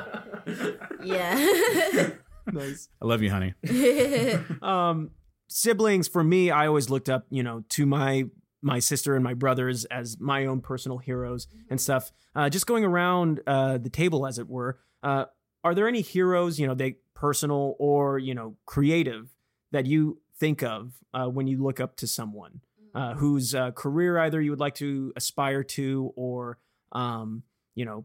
people that firsthand that are pushing you in that path? Yeah, definitely my mother and father. They've been extremely supportive. I definitely aspire to be that type of parent one day. I know without their support and their help, I wouldn't be where I am right now. And I know if I said at 16 I wanted to be a marine biologist, they would have put me in a marine biology camp. So I definitely think there should be a lot more parents out there like that, because once they understand that we have a passion for something, they definitely help us out to get there. Like whether it's my brother with baseball, dirt biking, boxing, whatever he wanted to be, he was going to be it. Or my sister with like accounting or running track, they always helped us. And I definitely look up to that. I think it's amazing, and I would want to be that type of parent one day. During your Act 1 interview, we had a live Insta story that was running. And one of the listeners who, was just engaging with us and everything on that, she shared that her parents really pushed her to go to school for engineering, and that it was really hard for her, at least for a while, to really embrace what she was going through. And she ultimately ended up saying, and it was around in the middle of your conversation, she said, you know, if I'm going to struggle, I might as well struggle doing what I love. Ooh, that's good. Yes. Ooh. Yes. We're taking that, by the way. Yeah. No, big shout out to true. Ashley. Absolutely. But you know, you were saying about how great it is to have parents that to really, you know, push you to what you love. Not everyone is always so lucky. And so, yeah, I definitely think like parents who support kids in pursuing the dream, that is always like, you know, going to be one of the first things that you need. But if not, then you have to find that internal strength. And that can be difficult at a young age. You know, what parents do you know says okay to their child leaving high school at 16 and like saying they want to graduate? You know, not a lot will do that. There's a lot of bad things that could have happened with that. I could have, you know, felt sad that I wasn't going to prom and stuff with my friends, or like I wasn't going to walk the stage, but they were really supportive and they helped me through the whole process. So I felt comfortable and I felt like this was what I was supposed to do. Mm-hmm. So yeah, they're amazing. What about you, sir? Is there anyone that you particularly look up to? You know, Moon was just saying your parents. Is there anyone else maybe for you that you look up to? It could be a filmmaker or anyone. My parents also, but mostly her, because she like stays up at like 3 o'clock in the morning. She's either writing or singing or practicing something, and I'm like, go to sleep. That's why you can't sleep, because she's singing right. at 3 o'clock in the morning. It's like 3 o'clock in the morning, and she's working hard, and like she like barely goes out. Like every single day, she's either working or doing something to like, how I explain, to get to her goal. Mm-hmm. So yeah, we have no idea what that's like. Yeah, well, no, to see your own sibling working hard, doing what they love, sometimes not, you know, doing it even though they're not maybe making money off of it, but it's because what they love, and that's always inspiring to see. When you do what you love, it's hard work, yes, but it's work you want to be doing. There's gratification from it. There's success in it. So when you find that thing and you do stay up till 3 a.m., 4 a.m. doing it, we have a former guest of the show, Kurt Mega. He's constantly up working till like 4 or 5 in the morning on stuff, because you know he has a kind of a full-time side job, plus he acts full-time as well. So it's stuff like that where you've got to find that time to do what you want, and if it's worth it, you're going to make that time no matter what time of day it's going to be. Well, and you know, Daniel, you're a father of a almost 3-year-old. You know, that sometimes that 3 o'clock, 4 o'clock hour is the only time that you can get without any distractions. Yeah, I'm definitely up at 11 at night, 12 at night, 1 o'clock going, okay, this is when I can actually edit something, or this is when I can actually write something and get it. You know, my wife, obviously, if I grabbed a laptop and started writing, she wouldn't mind, but sometimes you just need that like quiet and that alone space where you can just be like, okay, I can do this here, and I have the time where I can walk around and not bother anybody. But Daniel, what about you? Is there anyone that you particularly look up to, or that has supported you, that keeps you going through all of it? Michael Lutheran. No, I'm just kidding. I say, I'm just kidding. Like, that's horrible to say. I'll cut this out. I do look up to Michael in a lot of ways. He works really hard at his craft, and he aspires to get better every day at what he wants to and what he loves, and he takes classes, and he spends the money to get the headshots, and you know, does the work with the management and puts in the work to submit the auditions, which you're sitting in a computer, but you're still submitting and you're looking and you're looking and you're reading and you're reading. So I do look up to Michael in that sense. He works very hard. I wasn't fishing for that. I know, but it's true. You know, I have to say, I'm kind of like you guys. I look up to my mom and not a single parent, but my parents divorced when I was younger, and I stayed with my mom, and she started working at a company back in the 60s and 70s, kind of what we talked about with how women struggle to kind of get their place and, you know, get their respect. She had to do that, and she rose up. She was one of the first female kind of executives of the company, and she still had to fight to be heard and be respected, and then she recently semi-retired, and they offered her a ton of money not to do that, because I love her so much. But you know, I respect that fire and that passion, and sitting and dealing with that disrespect to gain the respect, you know, and so I definitely respect that. You know, I think anybody that, for me, I take pieces from everyone. You know, Moon's inspirational. That video inspired me because it's like she's doing something for the community and doing something for the kids. And it's like, down the road, if we can do that for this podcast and find a way to give back to the community, I want to do that. You know, that to me is very important. And the fact that you're like, I want to do this, and you did it. Like, how can that not be inspiring for anybody? I want to start a YouTube channel, then do it. Like, I want to start a podcast, then do it. You know, just make it happen, whatever it is. So that's super inspirational. I think, you know, I any of my friends that work hard are my inspirations. For sure. Obviously, I have people who I look to in the film industry, Tom Hanks and Denzel Washington and Ava DuVernay and so many other people that I look to for, you know, professional inspiration and go like that and things to aspire to be in a way. But when it comes to that personal inspiration, it's really, for me, there's just everybody that takes a chance and anybody that works hard to get where they want to be. I could name 1,000 of them that I've taken inspiration from all of them. And you do truly feel, I think sometimes for me, and I don't know if it's for you guys, when those people inspire me, I feel like I owe them something. In a way, I feel like even though there's no contract, they've never said you owe me this. I feel like I owe them something to become something because they've inspired me, because they gave their time to me, or they've shown me something. I feel like I need to show something to them to give thanks back in a lot of ways. How about you, Michael? In terms of inspire people, inspire. I mean, I think we've all gone around and said it, but like mom and dad are always an inspiration. My dad, you know, served 23 years in the Air Force, and then on top of that, 16 years shout out in the private sector. But all of that being, you know, towards family and towards giving us kids the chance to do what we love. And when, you know, you would normally think a parent who works in the military would not be supportive of their kid who wants to go into the arts, but he was shoot for the stars and stuff. And so he said, like, you know, you do what makes you happy, but make sure you do it the best that you can. And then my mom was always, you know, the one driving me to and from rehearsal or audition for the longest time. And both of them really encouraging my creativity and stuff. And then also brothers and, you know, siblings in general, just very fortunate to have grown up in a family where I had an older brother who was a rapper, and then another brother who was also an actor and a comedian, and then a sister who was a dancer. So how could I not, you know, find myself in the midst of all that, you know? So it was always great growing up around that creative energy. And I think, you know, for me, coming from the parent side, you know, Michael's talked about on this podcast when he left home to move to LA and how his mom just cried and held him. And you know, it's one of the things, though, that to me as a parent and as having a little boy who is insane and all over the place and has so many different signs that I have no idea what he's going to be and what he's going to want to be when he grows up, because he plays and he comes up with crazy things where he could definitely probably have the imagination and creativity to be an artist, but he also has my wife's side where he could easily go into something, you know, marketing or, you know, a business like accountant, and that's his joy and that's his love.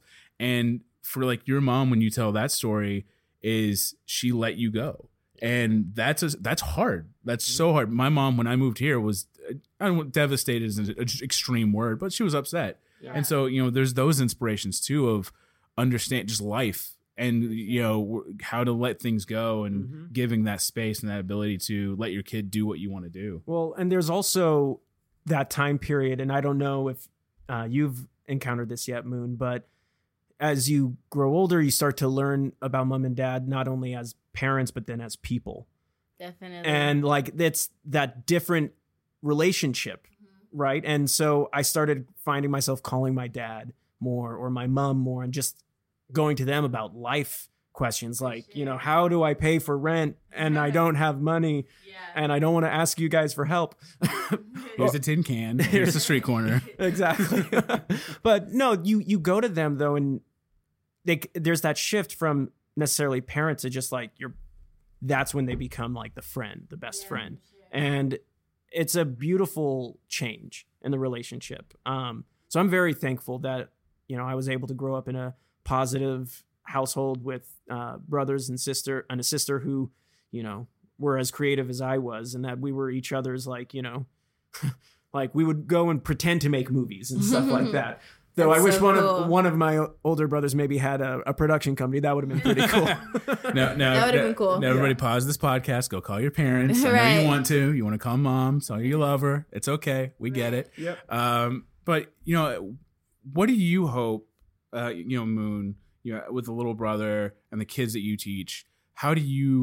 What is your goal to inspire? How do you hope to inspire him? How do you hope to inspire those kids? What do you want them to take from you personally? To never wait for anyone to make anything happen for you. You guys, they've seen me make moves, and I said I was going to do something, and I did it. So that's probably the biggest thing I want to pour into them, is that never wait for anyone. I am an advocate of this. You only have one life to live, so live it to its fullest, no matter what. Absolutely. That's beautiful. And right now, where is the program currently being offered? So right now we aren't in session, but in January we're probably going to be at Compton College. Okay. And It's like 80%.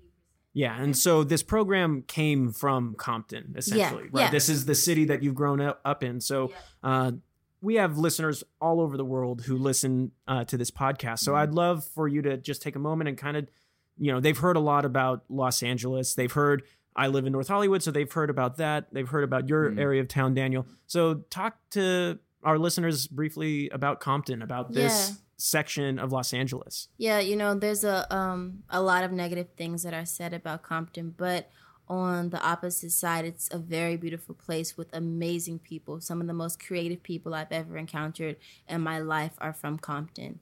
And there's a lot of great people who are doing great things that are from Compton. So although there is this negative portrayal of where we are from, it's an amazing place and it's beautiful. Well, your city's mayor, Asia Brown. Yeah, Aja, yeah. She is, very much revolutionizing and changing Compton as well through, I know, government programs and everything like that.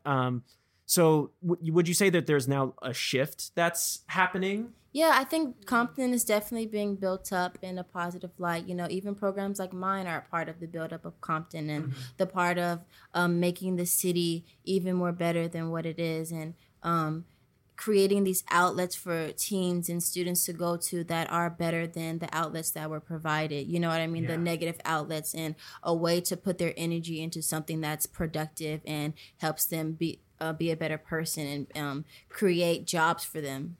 I think that's absolutely key, because I come from a small town in Northern California, and some of our listeners will remember one of my frustrations about and why I'm glad to be living in an area like Los Angeles is in my hometown, there are hardly any youth programs. I was fortunate for a while to be a part of a youth theater program. But even then, the community college that ran that has unfortunately had to shut it down due to budget cuts and everything. And so outside of sports, there's not much of a chance to really go and learn and be surrounded by your peers, but be creating.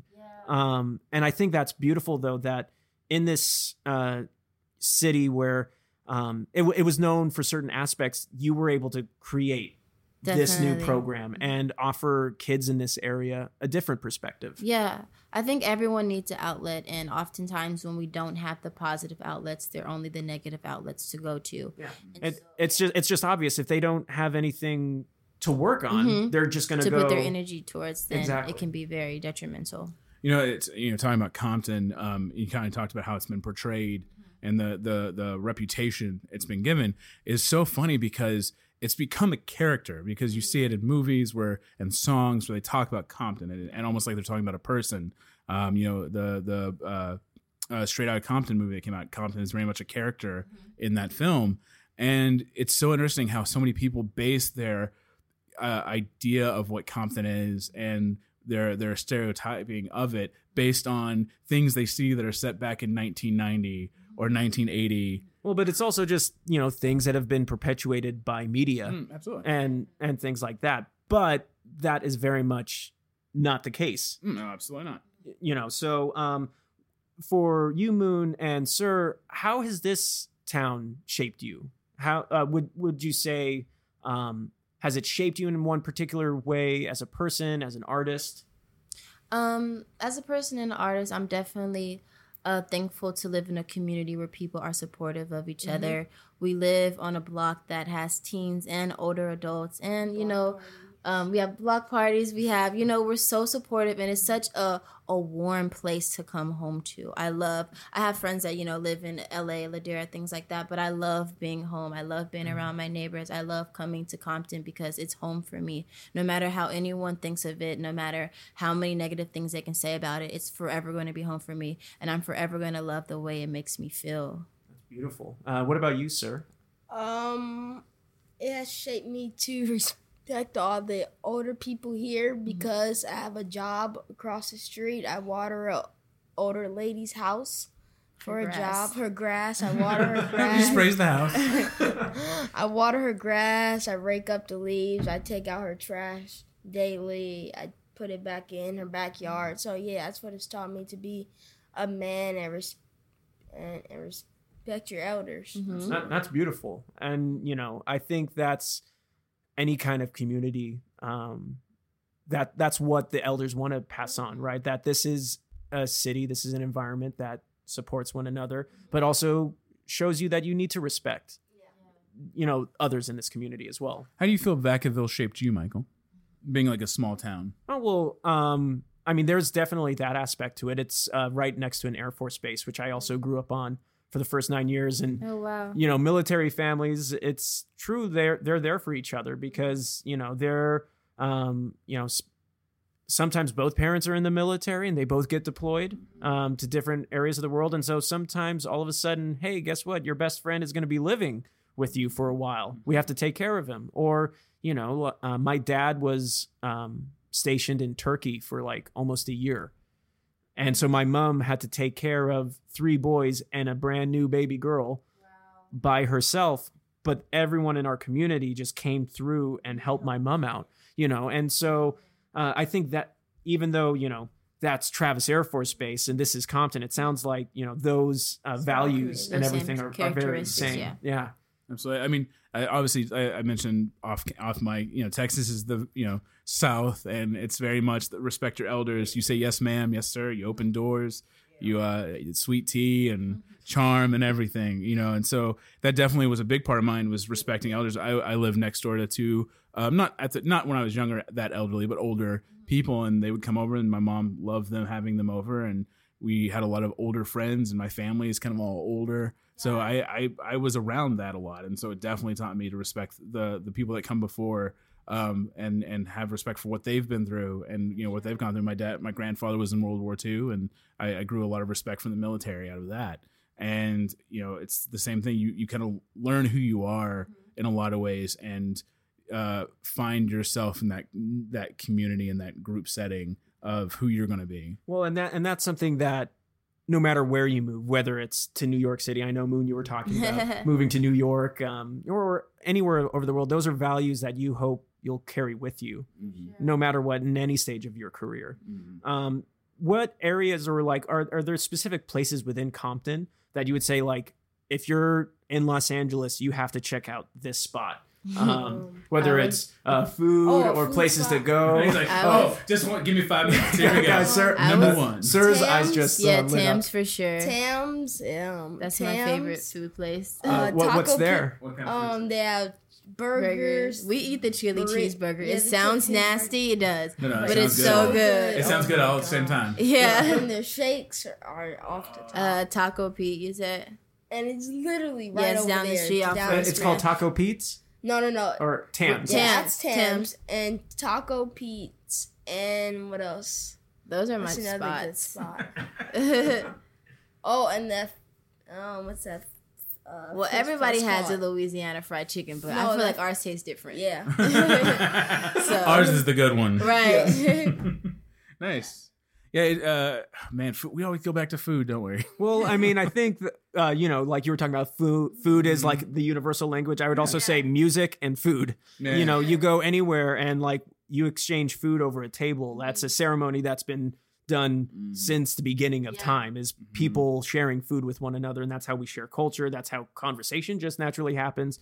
So you know, we at the very beginning of this podcast, we talked a lot about food and stuff. But I know I haven't been to Compton, so I want to know just for my own personal taste and stuff. So. Tams for sure. Yeah, you should try Tams. Tams. We'll have to take a trip. Yeah. Yeah, it's Tams. right down the It's street off literally Rose. right there. Like all you do is Okay, stop. You're being paid. Go now. So they should listeners know sponsor us. me and Daniel might go and try a Tams burger after the recording of this. Guys, they have 2 for $1 every Sunday from 3 to 7.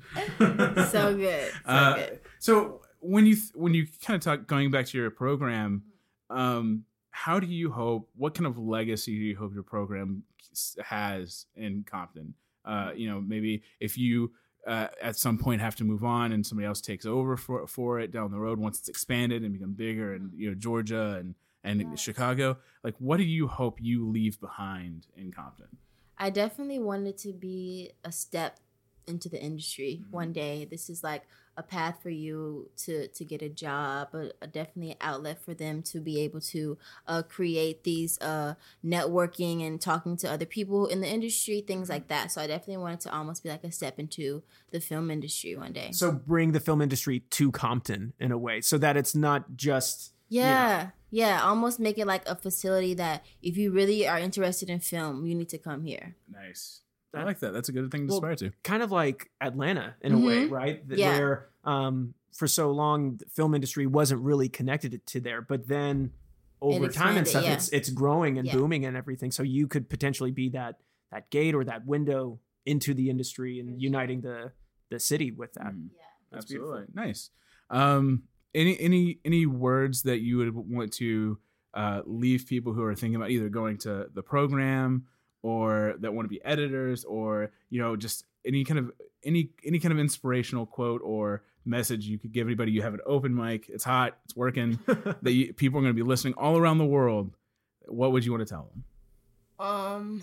Have fun and keep following your dream, and do not let anybody tell you that you can't do it. That's perfect. I think it's great. Yeah. No, I think that's great because so many kids out there need to hear that. Yeah. You know, we had a young child actress on the podcast, Izzy Coffey, and she's gone on to be in films like Split, directed by M. Night Shyamalan and everything. And, you know, for her and her mom's especially was like, always make sure you're having fun, that this is what you want to do, and that if you're going to do it, go for it. Yeah, be the best you, like Yeah. we were talking about. Absolutely. What was it? Come in and be prepared. Oh man, we asked her, like, you know, do you have any advice for kids out there that want to be actors? And usually when we ask somebody that, they're like, well, you know, and she was like, 1, learn your lines. 2, be respectful. Like, she was on it. Yeah. She It was sounds like so she's funny. on We point died for sure. laughing. But having fun and loving what you do, I think, is a perfect way to just lead one's life. That's perfect. Absolutely. So Moon, one more time, where can people find Young Movie Makers of America? You can find us on Instagram at Young Movie Makers of America. On Google, you can find us at youngmoviemakersofamerica.com. We have our site up. You can donate if you want to, or you can just check us out, look at our videos. And yeah. Well, and, you know, if you are in a community where you think that this sounds like a great program, definitely check out the website and contact Moon and see potentially how you could bring, you know, this organization to your local community. Absolutely. And you have a GoFundMe going as well that people can go to, as we'll donate on the website as well. Definitely, I mean, Jordan Peele believes in her. Ava DuVernay believes in her. I mean, this is a program worth giving to, folks. If you have equipment, if you have anything just lying around, if you just, you know, stuff that works that you can give her, if you want to donate food, Tams, if you're listening, want to donate chili cheeseburgers to all the wonderful kids at this program. And you gave people your Twitter, correct? Oh, my Twitter is Moon Domination, and my Instagram is Music by Moon. Fantastic. Sir, where can people find you? Now, you have a YouTube channel, correct? Yeah. That has a few videos. Sir McMillan. You got some scooter videos on there, I believe. And how do you spell that? SIR space MCMILLAN. Perfect. Nice. Fantastic. Well, thank you, sir, Thank for coming you. on. I appreciate you taking the time to join us with your sister. Now, real quick, Michael, thank you. I thank you all the time, so I feel like I'll just hang out it's right implied. next to you. I just won't talk for the rest of the time. Just stop breathing on my neck. Yes. So real quick, Moon, before we go, this may be before your time, but before Facebook, there was a wonderful website called MySpace. MySpace was after Friendster and before Facebook, where people would go to be bored and listen to people's crappy music while they were hoping to be on their top 6. I have a quiz directly from MySpace that people wasted so many hours doing. And before we started, you picked 6 numbers between 1 and 167, correct? And you had no idea what this is for. I didn't. And so I have those questions here. So I'm just going to ask these questions just so people can get to know you better. Okay. Some of them will be insightful. Some of them will be a waste of time. Okay. But we'll see what happens. All right. Question number 1. Moon, are you ready for your MySpace quiz? Yeah. Have you ever dated someone twice? Yes. Do you believe in miracles? Or do you believe in miracles? Miracles / blessings. All right, there you go. So that's a yes. Yes. Okay. Do you have an attitude? I think we all do. So sometimes. Does that count? Yeah, it's perfect. Okay. Yeah. Do you tan a lot? No. These questions. It's just like, no. Have you left the house without money? What a random question. We've never asked that one before. I think yeah. I think for sure. What does anyone get out of that question? Tom at MySpace wants to know. That way he knows if he needs to mug you or not. Exactly. If he sees you. All right, and your final question on your MySpace quiz. Did you ever win a trophy in your life? I think a medal. Soccer. Oh, what position? I don't even remember. That guy could never get my name right. So. That's well, thank you for taking the MySpace quiz, sir. That was fun. Moon, thank you so much for being on. We truly appreciate it. Guys, look these guys up. YoungMovieMakersOfAmerica.com. Give them Music by Moon on Twitter. Go check them out. Donate. GoFundMe and on their website. It's worth it. We promise. Thank you again. Michael, thank you again. Thank you. Yay, we did it. Back to you, Michael, in the studio. Lately I've been so lost in this world. I'm trying to find my voice and trip it all. I don't know where to go.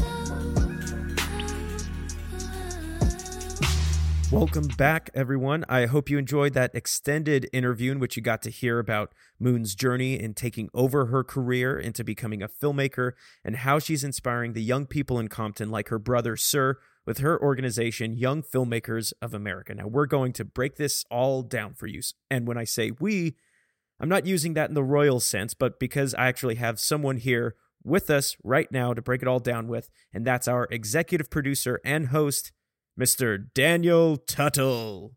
Hello, everybody. How's it going, man? It's going really good, man. I'm so glad to be back on and recording, and it's weird like talking to you in an outro though. Yeah, it's weird. We haven't actually done this since, gosh, has it been since like the teens? It's been a while. Since our podcast teenage years? Yeah, at least the teens or 20s probably. Yeah, it's been quite a while. Yeah, for our new listeners who are just joining us, when me and Daniel first started this over a year ago, we tried as best as we could to do all of our intros and outros together. We would have to get together in person because we didn't have the ability to record through like Skype or anything. Exactly, and it would be so funny because we would sometimes just block off a whole day to just do separate intros and outros for like at times a couple episodes. Oh man. But now because of technology, we can actually record together and not have to be in the same space. And you have a laptop to record on. I have a laptop to record on.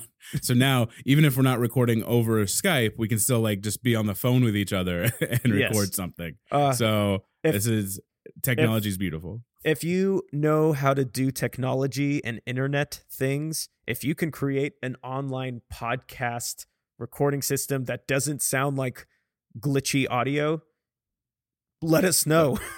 Yeah, that would be beautiful. That would be really beautiful. Yeah. So just to kind of catch everybody up, kind of like what we just said, I mentioned this on the IG lives that we were having, that from now on, when we have, 2-part episodes or, one long interview episode, one person will do the intro. The intros will be pretty quick now. We're going to get straight into the show.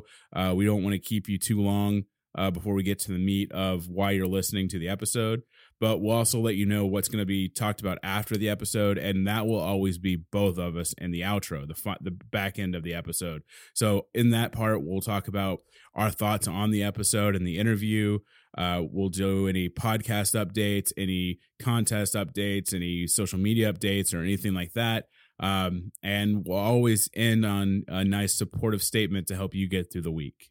Exactly. It's me and Daniel have been thinking long and hard about this, and we kind of feel like this new structure that we're about to be doing, that we're doing today, is going to bring a lot of value to you. And as Daniel was saying, it's going to get you right to the interview, get you right to the guests to hear their journey and their advice. But then if you want to hang out with us at the end, you can catch up with us on our personal journeys and hear our discussions about what we think was just discussed in the interview. Absolutely. But real quick, it's been a crazy couple of weeks, to say the least. Just a little bit, especially last week was rough. It was rough for all of Team Hustle last week. It was like a full moon week for all of us. Yeah. Oh my goodness. So what's going on with you, brother? You got some exciting news to share with our listeners. I do. If you've been following me on social media, at Daniel Tuttle on Twitter and D Tuttle on Instagram, I got a job. What? Woo, woo, Daniel got a job. That's right. It's a temp job for right now, like temp to hire. I'm working at a production company in Los Angeles as a assistant to the SVP and the VP of production. But talking to them more, assistant may not even be in the right word, because they really want this person to be very integral to the department. Like, I'm part of the production team, and that's so cool. Hopefully it turns into a full-time position. That's the goal. I'm working really hard to make sure that happens. But it's just nice to, one, kind of get my foot in the door and kind of be able to at least put on my resume I worked at an entertainment company. Just to have that on there is so great. It's such a lot of fun. Essential building block. Yeah, absolutely. I've been there for about a week and 2 days now, and it's really been great. Like, I love going to work every day, and everybody's super nice, and it's been incredible. That's so awesome, dude. And I know you and I had a big talk about when you got the job offer, because you had a couple other options on the table as well. Do you want to share with our listeners how? Yeah, do you want to share with our listeners how you reached this decision? Yeah, absolutely. I had another job offer from a video game company to be a social media coordinator, which is something I was looking at as well, just because I did a lot of social media for Hollywood Hustle and some other things in the past. And I kind of got these job opportunities at the same time: the production assistant job, which I'm doing right now, and then the possible social media coordinator job at Activision. And I started doing a lot of talking. I talked to my wife. I talked to Michael. The biggest question was, the assistant job doesn't pay as much as the social media coordinator job. And so it's also temp. So there's no guarantee that it's going to turn into a full-time gig, but it's possible. So there was a lot of debate on, like, obviously I want to do what's right by my family, financially, and make sure we're still stable, especially in Los Angeles, if there is a thing like that in Los Angeles. Oh boy, I wish. But it was really kind of that churning of what the best option is. And my wife is super supportive. I love her to death. And she was just like, this is why you came here. You came here to be in the entertainment industry. And for 5 years, almost 5 years, you've been looking for that foot in the door. And this is that opportunity. And she's like, yeah, money's great, but I'm really good at budgeting and we can figure it out. And I feel like you would kick yourself if you don't take this opportunity, because I got this job through a friend of mine I used to go to church with. She knew one of the girls that works at the company who had posted about this job, and she hooked me up with her and all this stuff. So it was, again, it was who you know. I got lucky that somebody knew me, trusted that I could do the job, and so, you know, submitted me to their friend for it. And so it really came down to like, what is the right path for me? And sometimes the right path doesn't mean more money or a better title or, you know, whatever. It just means you're going towards what you love. And luckily I had a lot of other people who knew some people at this company that asked some questions. And the biggest thing I got was that if I went to the other company, the gaming company, I would be pretty much kind of a cog in a machine. Whereas with this production company, I would be a part of the team and I would be integral and a piece of it and learn so much. And I also have the option down the road, hopefully, of developing and writing scripts. So it so really cool. It really came down to what was best for my future and where I want to go. And that's kind of where the decision came from. And Michael, I talked to Michael also, and he gave me some really great advice about like, what do I want to do and where do I want to be? And even though money is great, but your passion is better in a lot of ways. And of course, you know, here in Los Angeles, so much of what we've been learning here on the podcast is it's all about relationships, and of course also about experience. And in this production office, you're going to gain that experience, but you're the assistant to two of the top executives of a production company. And I know one of your ultimate dreams is to be an executive producer and showrunner. Yeah, absolutely. And that's what I've told them, like, that's really great, is just to be able to sit and absorb the knowledge and not only hear how they talk and what, you know, learn any kind of thing I don't know, but like just see the process and understand it from an actual, like, there in the trenches point of view and not just like in a book. And so I think that's going to be just really helpful to see how other people handle and guide themselves through this. So if, you know, when that day comes for me, I'll have a better understanding and some advice from other people that'll help me get me through. That is so awesome, dude. I'm so excited for you. I know that our community and I have been rooting for you this whole time. And, you know, I know it's been a long time coming. It really has. And I, you know, thank you so much, Michael, and everybody that's listening for your support and kind words. When we've been doing the IG lives and I've talked about looking for a job, everybody's just been so kind and supportive, and really, you know, it's been hard, and it got harder as the months went on, and this couldn't come at a better time. And I just, you know, thank you, everyone. Thank you to Madison Harwell who helped connect me to the job. Shout out to her. It's been really great. And also, like, at the same time, I've had some kind of script options come up where some people have talked to me about possibly writing some scripts for them. What? So, I don't want to go too deep just because there's no deals closed yet, and we're still working on negotiations. But one of them is a sequel to a movie I wrote a while back, and another is a new film through a new person we met through IAP. And so Inside Acting Podcast. Yeah, Inside Acting Podcast. So hopefully down the road that kind of all turns out into other good stuff. So we'll see. Excellent. Spring is bringing good things for you, my friend. Absolutely. So Michael, so I want to point this out. I'm going to kind of share just a little bit because you pointed this out to me, and I want to share this part before you get into the other stuff. Okay. So last week you had a commercial shoot. Yes. And so for people that don't know, I know I think we've told the story on the podcast. When I got let go from my other job, Michael was on set at a commercial shoot, and I had called him and left him a voicemail saying, you know, I got laid off, and the biggest problem was we didn't have a space to record anymore. That was like my first worry. Yeah. And he was working for these guys that he knew through other jobs he's done. And the day I got pretty much hired for this job, he was working with those guys again.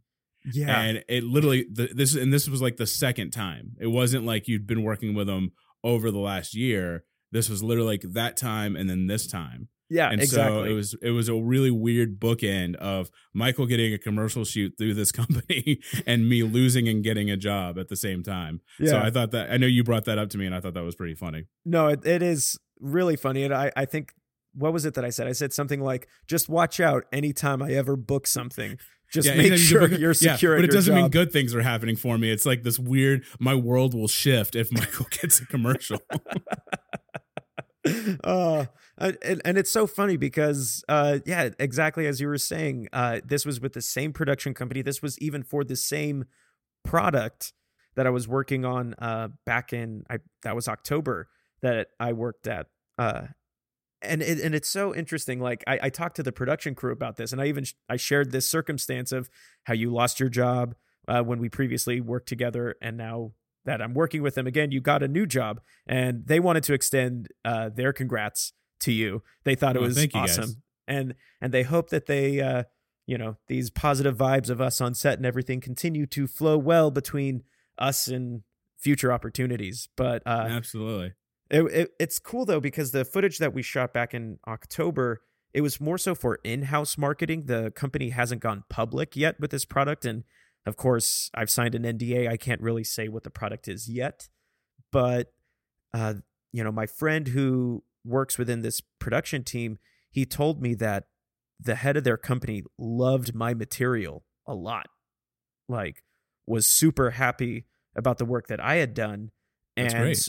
And so when they contacted my friend's company about doing this new campaign, they asked, my friend said, we know that you really liked Michael's work, and we know that you don't yet have a face yet to your company. Would you like to bring Michael back? And they said, yeah. They said, they would love to see me again. And so it's kind of crazy. Nothing's official yet, but not to say that I'm going to be the face of this company. I'm going to be the Verizon guy, but it's kind of crazy to think that this all came from an opportunity that I didn't even audition for, that these guys just know me and know my work from previous productions, and they just keep pitching me to this company. Yeah, I mean, you never know where your jobs are going to come from in this town, and sometimes it's out of just the most random, like I said, people randomly just messaging you and saying, hey, do you have this? Can I see this? Because I'm thinking about you for this. And it's like, oh, yeah, sure. Okay. Exactly. Sure, I didn't even know that would happen. That was a possibility, but cool. Yeah. And, this was, he's a good friend of mine. And he's actually in the play that I'm in right now, Met Again, with Theater Unleashed. And so when he contacted me last year about it, I said, of course. I didn't even ask him about pay, let alone do I realize days later that, oh, there's going to be pay involved. This is a funded production. And so needless to say, I got paid, I could say double what I was paid for the last shoot. And this time it's going to go public. Nice, man. Because, it is a non-union shoot. And sometimes when you do stuff like that, you have to sign away as an actor your right to get a copy of the footage so that you can include it on your marketing materials, like your reel. But no, the production company wanted me to know that this June or July, they will be going public and we will be giving you a copy. That's for awesome, you to man. use. It's always important to get those the copies of the footage you do for your reels down in the future, just so you can keep building it up and updating it. Yeah. So super thankful for that. It was I worked from 8:30 a.m. to 9 p.m. and they were all just rolling on stuff of me, just my scenes. I was the only actor on set. So it was kind of nerve-wracking, but at the same time, it was so much fun that way. And because I know quite a few of them, it was just this very friendly, positive atmosphere on set. Right. And I couldn't have asked for anything more than that. Nice. So you also had another thing happen last week before the commercial shoot. Yes, the pendulum swings both ways, right? So I booked something amazing. This is the and full fun. moon part. Yeah, this is the full moon part. So I shot moon, that. Get it? Get yes, because Moon is our guest. I'm so dumb. But so we filmed this on last Wednesday. The 3 days prior, on Sunday, I was in a car accident. I was with my girlfriend, Anna Karen. We had just picked up our friends, Jen and Cody, in the car, and we were getting ready to go to Disneyland. they were amazing. They had just made us oatmeal and like we were all ready to go. And I was just driving through an intersection on a green light, and this other driver went from like being stopped at a red light to thinking he had a green. So he drove in at full speed and collided with me. Luckily, didn't T-bone me. Karen saw it in time, because if she didn't say anything, I probably wouldn't be on the podcast right now. But, everyone came out of it. We're all able to walk away. I'm still dealing with the aches and pains of it. But it was, man, it's scary. Yeah, those no matter what kind of wreck, man, those are always they shake you up and give you some aches and pains, and definitely kind of there's definitely some like PTSD involved from a car wreck. But I'm personally I am so glad that you are okay and Anna's okay and your friends were all, everybody walked away. That's always a positive way to look at it. Exactly. And there's all the things that come with being in a car accident, right? There's dealing with insurance, there's dealing with the medical costs of getting treatment and stuff like that, as well as, now I have to find a way to buy a new car and stuff. But I've been fortunate that I've had these like creative opportunities present themselves that allowed me to like fully invest myself into that, not have to just be surrounded by car accident 24/7. You've had some good distractions. I've had some good distractions, but I've also had like, go to your tribe. I've had people that I love and that support me that are there for me. You've been amazing. Like for me to be like, oh my gosh, don't know what insurances are going to say, or, throwing car options out to you. And then, I was talking to my director of Met Again about this, and he said something that kind of like made me go, whoa. He said, you're going to have multiple cars for the rest of your time living in Los Angeles throughout your life. Cars are going to come and going to go, but you only get this one shot for yourself, and you only get this one time, to be with your girlfriend. So be thankful that, sure, you have to get a car, but you have each other, and that absolutely. You both are okay. So yeah, it's been refreshing. I mean, and I have to say, like, now a couple weeks out, I'm feeling a lot more positive about where things are heading. I'm actually going to see some cars tomorrow, and so I'm excited about it. That's awesome. My car was lovely before, but this gives me a chance to reevaluate budgets and stuff like that, and find something that works better for me. You mentioned your director, and I know you kind of mentioned Met Again a little earlier. How's that going? How's the rehearsal process and character development going for you? Yeah, it's amazing. I just love theater more and more. Like having this past week where I was able to be on set and then also be in rehearsals for my play. I mean, the energies are completely different. But with theater, it's just so because I don't know, it's something maybe because it's not as technical as film, but it's been going great. Me and Julia Plasnieks, who was on our IG Live a couple weeks ago, we've just been working more and more at our characters and making strong choices. Sean Fitzgerald, who I hope to have maybe here on the podcast or on one of our IG Lives, he's also been pushing me, and he kind of sat me down the other day and was like, hey man, I have all these ideas. I feel very personally about this show.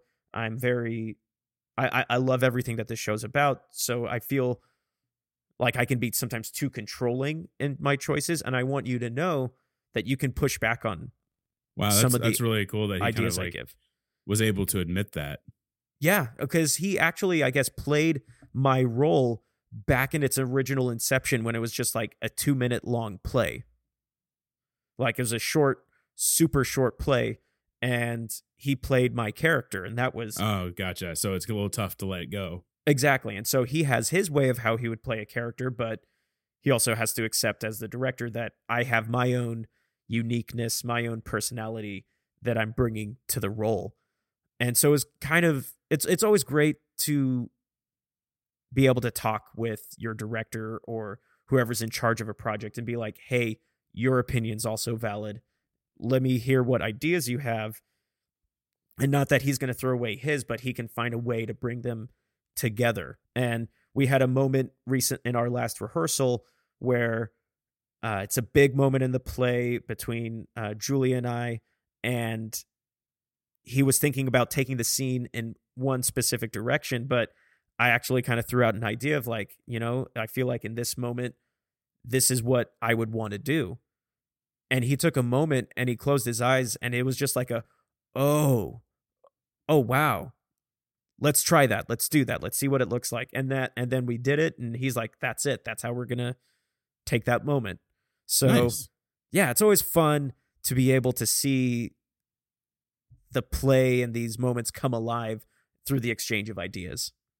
Nice, man. So like you had a fun and crazy week all at the same time. Yeah, it was definitely a Hollywood hustle of like, I don't have a car, but I booked all these this commercial, and I have these rehearsals that I have to get to and work, and found a way to make it happen. Nice, man. Nice. But let's get back to the interview with Moon. Now, this was a very special kind of like 2-in-1 interview.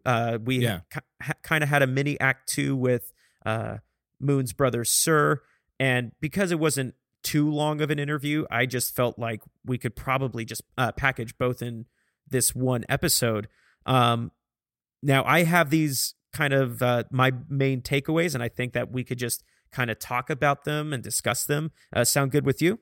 Yeah, let's do it. Okay, so these are my 3 big takeaways. Using your passion to bring change to your community, to not be afraid to reach out to other people who are masters of their craft to help accomplish your dreams, and then also to not let society dictate your dreams. I think Moon's journey of, being a young teenager into a young adult, just graduating high school and then getting her associate's degree, getting all the knowledge she needed to become a filmmaker, and then also recognize that I have all this knowledge.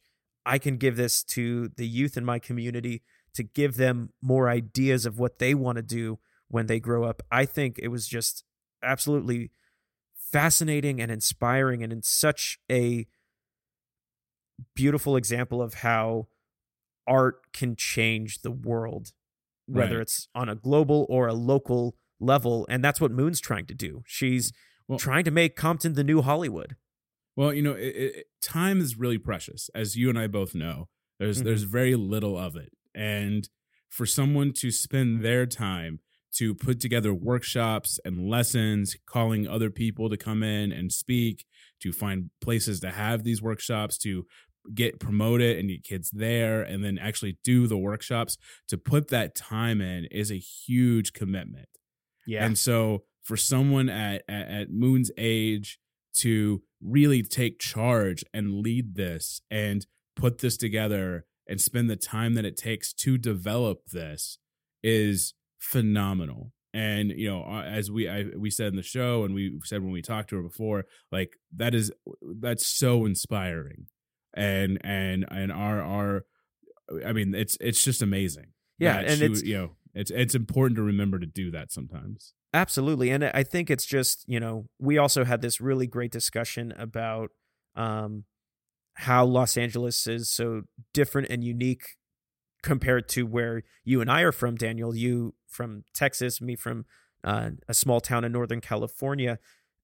This feels like such an essential program that I wish I could have had as a young Right. person. No, absolutely. Oh my gosh, I wish I didn't have. I wasn't able to do really theater until I was in high school. Oh, So that's right. I would have yeah. loved to have this opportunity when I was in 11th grade, 8th grade, when I was 7 or 10. I would have Mhm. loved it.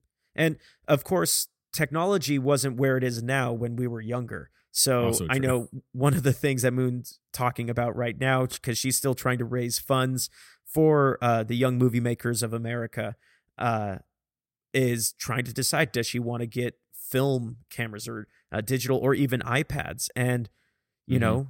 if you're a young person learning to make film, you don't need a Red Dragon Right. to film your short movie. You like movies and TV shows now are sometimes made on such simple things as iPads, which is No, absolutely. crazy. But as long as you have that knowledge in that direction of giving you focus and stuff, that's what's important. You know, one of the things that you have on here that I really want to point out is the idea And, of oh, go ahead.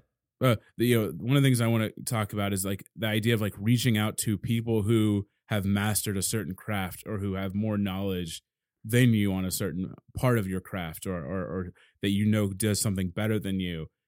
That's it. It's people have this weird confidence thing where they feel like if I go ask someone who I know is better at A about it, that it's admitting to them and to myself that I'm not as good.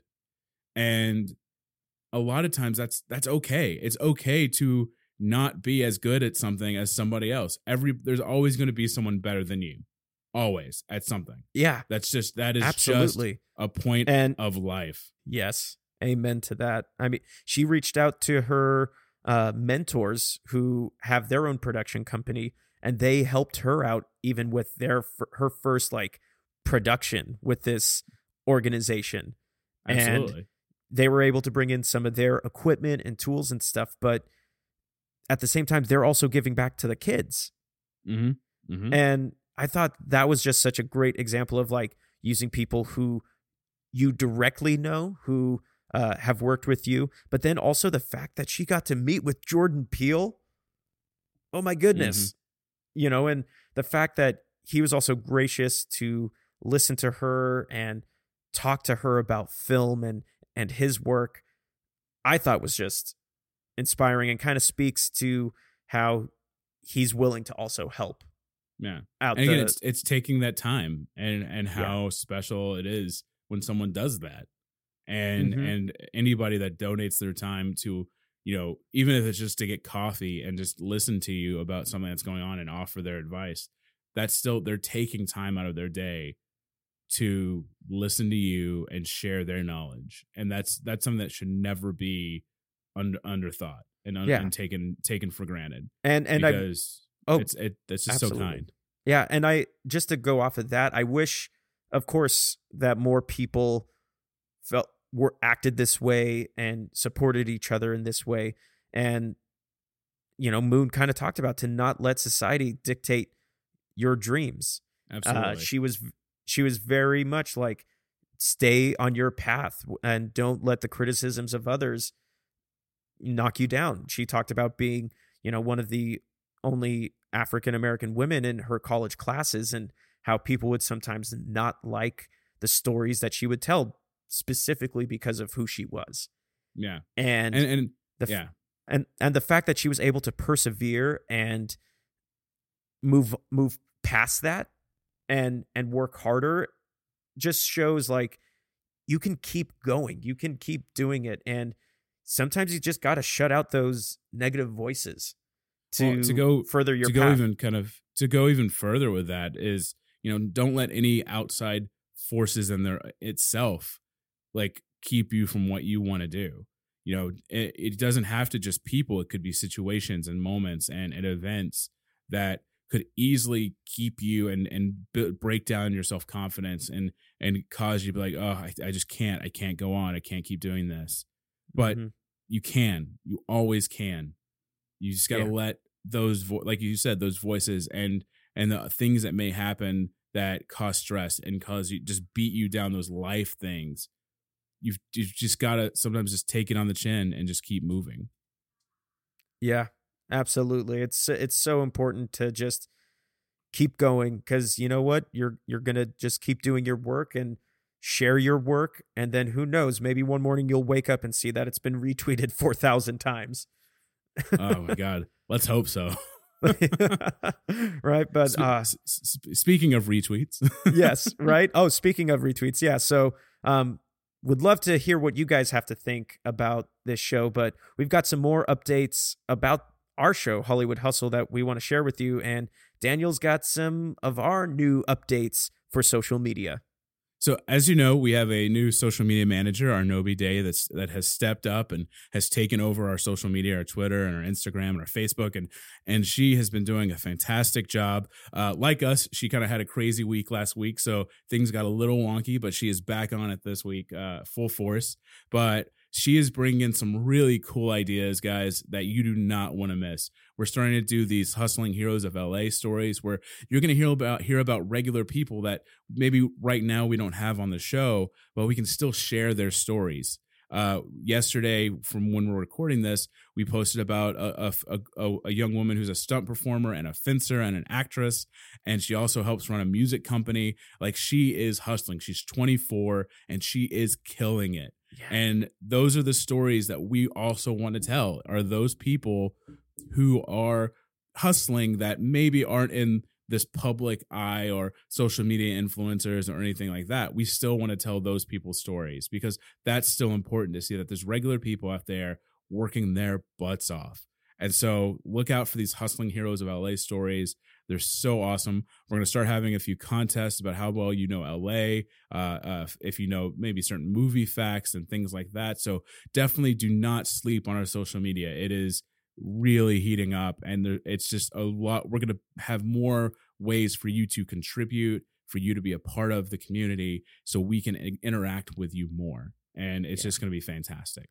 Yeah, Arnobi's just been killing it, and this Hustling Heroes of LA, that's her baby. That's like one of the main things she brought to you and me, Daniel, when we met with her. And, this was she's one of her big she's doing ideas. a lot of the work for it. She is going out, she is finding people, she is interviewing people. And it's I'm so excited just to see more stories as they come. Yeah. And that's why I love that we're just expanding Team Hustle, because that just gives more opportunity to bring on different voices onto our platforms. Not just here on the podcast, but also on social media. And I mean, the person that you were just talking about, like, she was a fencer before she was an actor, and just go check out our Instagram. It is so cool to see how just by being a swordsman or swordswoman to then using those skills to become an actor, so cool, and definitely worth checking out. We also have some new stuff coming on down the line. You might have already listened to it, but starting with this interview and from now on, we're also going to be publishing what we're calling side hustles. Just like in LA or daily life, we all have this side hustle, the other thing that we're doing while we also are trying to pursue the thing that we love. So in podcast form, we're going to be releasing preview episodes. They're going to range from 10 to 15 minutes sometimes. They're just going to be very quick doses of what's to come from the upcoming interviews. So you might have already listened to the side hustle here for Moon McMillan. We'll have one coming out next Monday for Alexandra Boylan. It is just going to be a really cool way to get you hyped for the new episode that'll be coming out later in the week. And we're still releasing our full interviews on Tuesday, with these side hustles coming out on Monday. But it's something that Daniel and I have been talking about for a while, and I think sometimes people are at work or on the go and they don't have time to listen to the full interview right then and there. But these side hustles are going to be a way for you to get the big nuggets from that conversation. Absolutely. And I think it's going to be a really cool addition to what we already put out there, and just give people a second option that's kind of a lighter option to listen to, but also kind of just get them ready to, like, oh my gosh, like, I can't wait to hear the rest of this person's story in the full episode. Exactly. So really excited to share that with you guys. But also, Daniel, it's as of this recording, it's April 19th. We're coming up on our first podcast birthday. It's our podcast birthday. Woo! Podcast birthday. Woo woo. But for listeners, when we launched, we were coming off the heels of a very successful Kickstarter campaign that allowed us to pay for the equipment and necessary tools that we used to help get this show started. But now, almost a year in, Daniel and I have had many discussions about the show, how we can further expand Team Hustle as well as the brand Hollywood Hustle, how we can bring more value and production value to the show, and a whole lot more.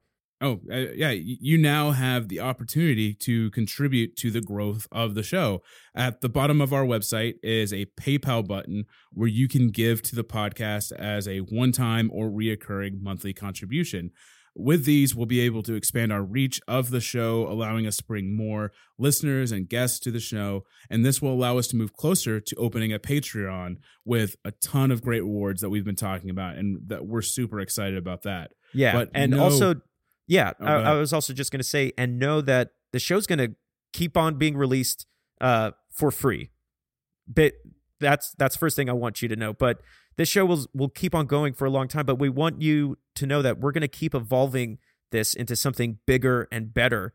And you have the opportunity to be a part of that. So if you feel like you've been gaining a lot from listening to our guests and from Daniel and myself, and you've wondered how can you give back? We know times can be tough, and sometimes a one-time contribution is all you can give. We would totally be grateful for that. Or if you feel like you want to keep giving on a monthly basis, there's an option for that as well. So if you just go to HollywoodHustlePodcast.com and scroll to the bottom of the page, you'll see the button to give to the Hollywood Hustle. Absolutely. And we appreciate anything. And like I said, this show's continuing no matter what. This is just a way for you to be a part of it, to contribute to it, and to help us grow to be even better down the road. Yeah. Super excited about that. And also with these new episodes, as Daniel was kind of talking about earlier, we're also going to start doing this new segment. You know, typically one of us will be hosting the outro discussion, but because this is our premiere joint outro, we're both going to share a hustle support statement. And Daniel, if you don't mind, I'll go ahead and give mine first. Absolutely. Lead the way. Yeah. As Moon's story illustrates, don't let the outside forces of life get you down and impede on the vision that you have set out for yourself. Think of your life as a film. Widen your lens to the bigger picture and what story you want to tell. In the moment, it can be so easy to zoom in on a specific moment and let it upstage everything else. As I shared, I was involved in a terrible car accident, and for a couple days, that's all I could think about. The alternate scenarios and the stressful decisions that I was going to have to make. But I didn't let it stop me from doing what I love. I was able to work a full day on set and have an incredible time with the production crew. And I've made new discoveries about my character in recent rehearsals for Met Again, and that's given me confidence in my performance. So I want to be able to look back on this scene and say to myself that I didn't let this car accident wreck my creative accomplishments, but that instead I found relief and growth by taking hold of my creative vision. That's a great point, man. And I'm so happy that you've because I know you were really getting beaten down by all the documents and should I get a lawyer? Should I go see a doctor? And a ton of other things. So it's great to see this kind of new outlook on it and kind of just really, it's just there and it's a part of what's going on, but it's not taking you over. Exactly. It's so easy to think like, oh, this is going to ruin my life or whatever. It's a thing that happened, but you can either grow from it or be brought down by it. And I don't want that. Absolutely. Yeah. Absolutely. Well, in the same vein, there's a quote that says, you never know how strong you are until it's your only choice. I've been doing theater, acting, creating for a long time now. And since I was a little kid, pretending to save my mom from ghosts in Ghostbuster PJs, not everyone will understand you or understands the passions you have. Family, friends, strangers, all of them will have opinions about your life and your choices. Some will support you, believe in you, allowing you to take risks towards what you love, and others will push you towards other options. Put down your passions and you along with them. In these times, you have a choice. Allow these vocal intruders to tear down what you love, tear you down. I have been doing this for a long time, and in some ways, I feel like I am just getting started. Being unemployed for the last 6 months and doing things I love when I could between jobs that took me away from my passions were hard. But you never know what it's preparing you for. I wouldn't have had the chance at this job if I had not worked in other offices in the past. I would not have been able to take great notes at a meeting had it not been for meetings with Michael about scripts or the podcast. Life is not a straight path, but everything can prepare you. Sometimes things happen at times farther away than you wish.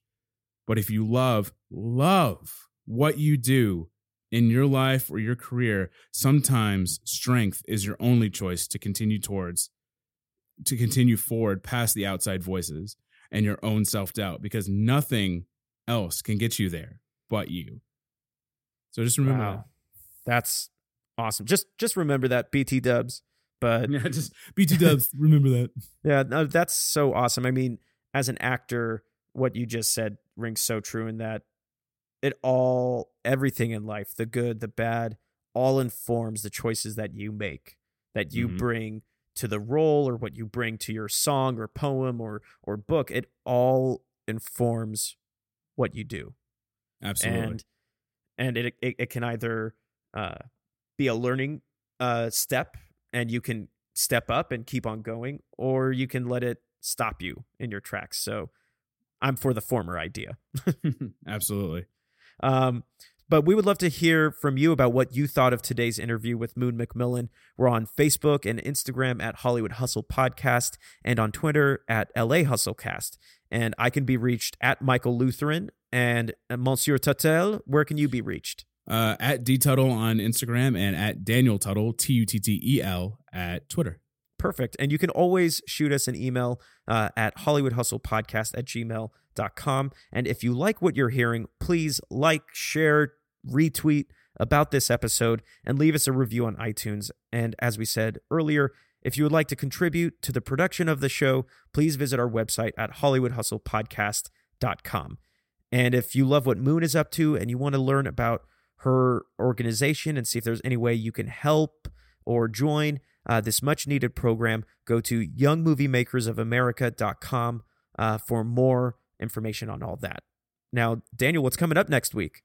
Well, next week, we begin our interview series with actress, writer, and producer Alexandra Boylan. Alexandra came to Hollywood at the age of 19 to pursue dreams of building a career in the entertainment industry, and she did it 10 years later in Albuquerque, New Mexico.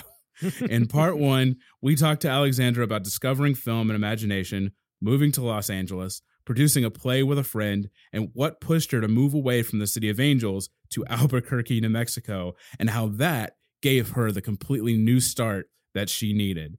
Don't miss this inspiring interview that will remind you that the paths towards our dreams are definitely not straight lines, and you never know what will lead you towards success. Awesome. It's such a great interview. We just recorded it, just a few weeks ago. So you don't want to miss this episode. You don't want to miss any of our episodes, but don't miss this one with Alexandra Boylan. Do not miss it. But that wraps it up for episode 52. Is that the one? Yeah, man. Yeah, that wraps it up for episode 52. We are now on our way to episode 100. Whew. Man, made it through the first 50, man. It seems so far away. I know. But it's been so much fun chatting with you, buddy. Finally, absolutely, again, on an outro discussion. I look forward so much more to doing these in the weeks and months and years to come. Absolutely, man. I'm looking forward to it. Yeah, I feel like that's one of the things that we've been missing. And I know I love doing Instagram Lives with you, which happen every Friday. Or they were happening every Friday. We're trying to find a new time. We're working on a new time since I got a job and Michael's busy with play and other stuff. We're trying to find a new time. It will come back though. Yeah, but it's. I know some of our listeners have communicated that they just really enjoy hearing us. So I feel like these joint outro discussions really give us a chance to catch up on each other's paths and to talk about the interview. Absolutely, man. I'm super excited to continue it and talk to you more about what we talk about on the show. Yeah. All right. But until next week, guys, continue to follow your dream no matter what. Don't let the outside voices dictate what you do. And always remember to keep up the hustle. Bill Tuttle is our executive producer and host. Michael Lutheran is our producer and edited today's episode. Arnobi Day is our digital marketing strategist and community manager. Gordon Meacham is our episode analyst, and our website is designed by Mike Tobias. And in this interview, we featured the song Lucid Dreams featuring Moon McMillan by the artist Your Grandparents and produced by Ghetto Blasterman. For more information, visit HollywoodHustlePodcast.com.